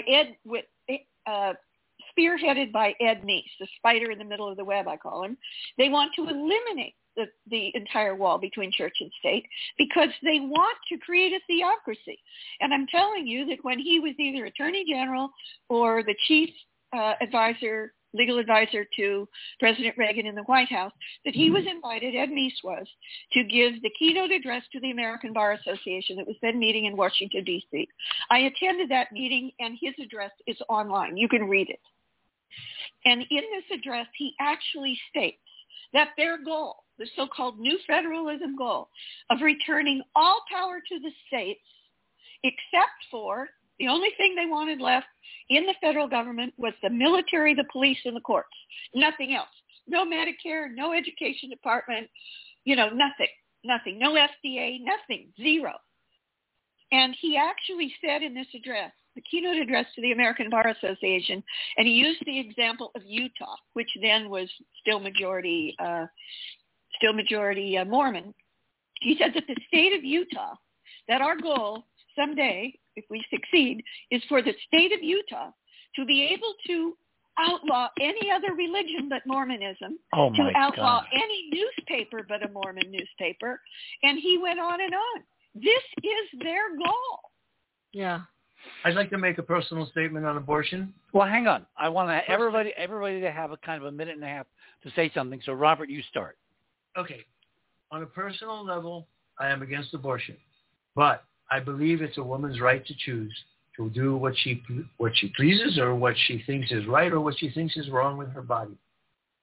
Secondly, I think the FDA is one of the most corrupt organizations or departments in all of Washington. It is wholly owned by Big Pharma, and specifically Pfizer. Almost every director of the FDA over the last 10 years has been previously an employer of Pfizer. So I agree with you. They did the world a great disservice during the COVID pandemic, because they banned hydroxychloroquine and ivermectin, which are proven to be effective as therapies and as prophylactics. So goodbye, FDA. We don't need you, and we don't need Dr. Fauci. Thank you. May I say something? Okay, Marvin is next. Barbara, please. Marvin, go ahead. Yeah, I just wanted to make a comment about freedom of religion. This is by a gentleman who may know a little bit something about the subject. His name was James Madison. The purpose of separation of church and state is to keep forever from these shores the ceaseless strife that has soaked the soil of Europe in blood for centuries. Religious wars, in other words. Right, and they were inter-Christian wars, by the way. They were within Christianity. Yep. Well, the Muslims versus the Christians. Okay, hang on, guys. Let's be a little ordered here. We got a few minutes left. Let's see. Barbara, you're on. Yeah, I just want to close with another big picture, and that is all of these questions. Every single one of them come down to, at what level of society are decisions made about what? It's that simple. So there's a war going on between the right wing, who would like to move a lot of these decisions into the state legislatures, and then there is a progressive wing that wants to reform the federal government to clean it up, hopefully, and believes that there are legitimate powers of the federal government that should not be devolved to the states. So, but there are fundamental. The other question is, what are the fundamental rights that are inherent in every citizen of the United States? And I maintain that one of those, the most fundamental one of all, is medical freedom, and that the most fundamental right of medical freedom is the right not to be pregnant against your will. If you are pregnant, you are not an individual. And the entire legal and moral system of the United States that makes us unique is the focus on individual rights. So that's my say. Makes this time kind of special, wouldn't you think? Mick, you're up next. Thoughts? Well, just a bigger picture thought in terms of this recent decision, and it's going up to the Supreme Court. There are times when a federal judge appropriately makes a decision that declares a federal agency conduct illegal, either unconstitutional or contrary to statute, perhaps arbitrary. When that happens, if the court had jurisdiction on the question in the first place, then the injunction will probably be enforced nationwide until a court of appeals reverses it or the Supreme Court. That's not uncommon, and it's not per se incorrect. However, in some areas, such as FDA or other federal agency regulations, it may not be within the jurisdiction of a federal district court to make certain types of decisions that can only be made by, for example, doing an appeal of a Federal Register notice of a promulgated regulation, in which case the court shouldn't be making the decision at all. And then, of course, there's bigger picture questions of constitutional rights of individuals, and every federal court should be respecting those rights at whatever level. And my last big picture point is, there's a pattern across the number of things we've been talking about that certain entities in this country are not respecting the existing law, including constitutional rights, but also statutory rights, separation of powers. What they're basically doing is politicizing all branches and basically trying to achieve whatever they can get by with for their specific purposes. It's sort of a might makes right mentality. And if it's allowed to succeed, we will not have, a rule of law. And the question is, what will be left with at that point? What's interesting to me, everyone, and I want to really thank everyone for their participation. This has been a really good, substantive conversation. I want to congratulate everybody, because sometimes you can get a little, hot under the collar in some of these discussions. It seems to me that there is a revolution going on at the grassroots, at the state legislature. Look at Michigan. Look at what happened in Wisconsin. I think there are counter forces, which leads me to Georgia. Georgia, I think we're involved in a very high-level war for the hearts and minds and souls of free people in 3 dimensions, and the battleground is the United States of America. Not just the United States, but of course that's foremost in our view right now. And I'd just like to close with, in World War II, we talk about the 6 million that were lost. During the Inquisition, there were 13 million women put to the stake just because they were women. And if these forces keep pushing against women, they're going to awaken, like the Japanese commander said at Pearl Harbor, they're going to awaken a sleeping tiger. Yep. Okay, I want to thank everybody. This has been a very interesting conversation. As I said, the Fox trial begins on Tuesday now, and I have a feeling it's going to open with a bang, and it's not going to close through concession of either side. And I wish I'd bet Mick something, because I could use something different right now for winning such a bet. I want to thank everyone for participation. Go to the website who the panelists were. And until next week, same time, same bat channel, we're going to be doing something really interesting in Utah again. And then maybe Elon Musk finally sends the Starship into orbit this week, in which case one of those 2 days, Saturday or Sunday, we'll be looking at the future of a totally different understanding of the solar system. So until next week, same time, same bat channel, remember, third star on the left, straight on till morning. Good night, everyone.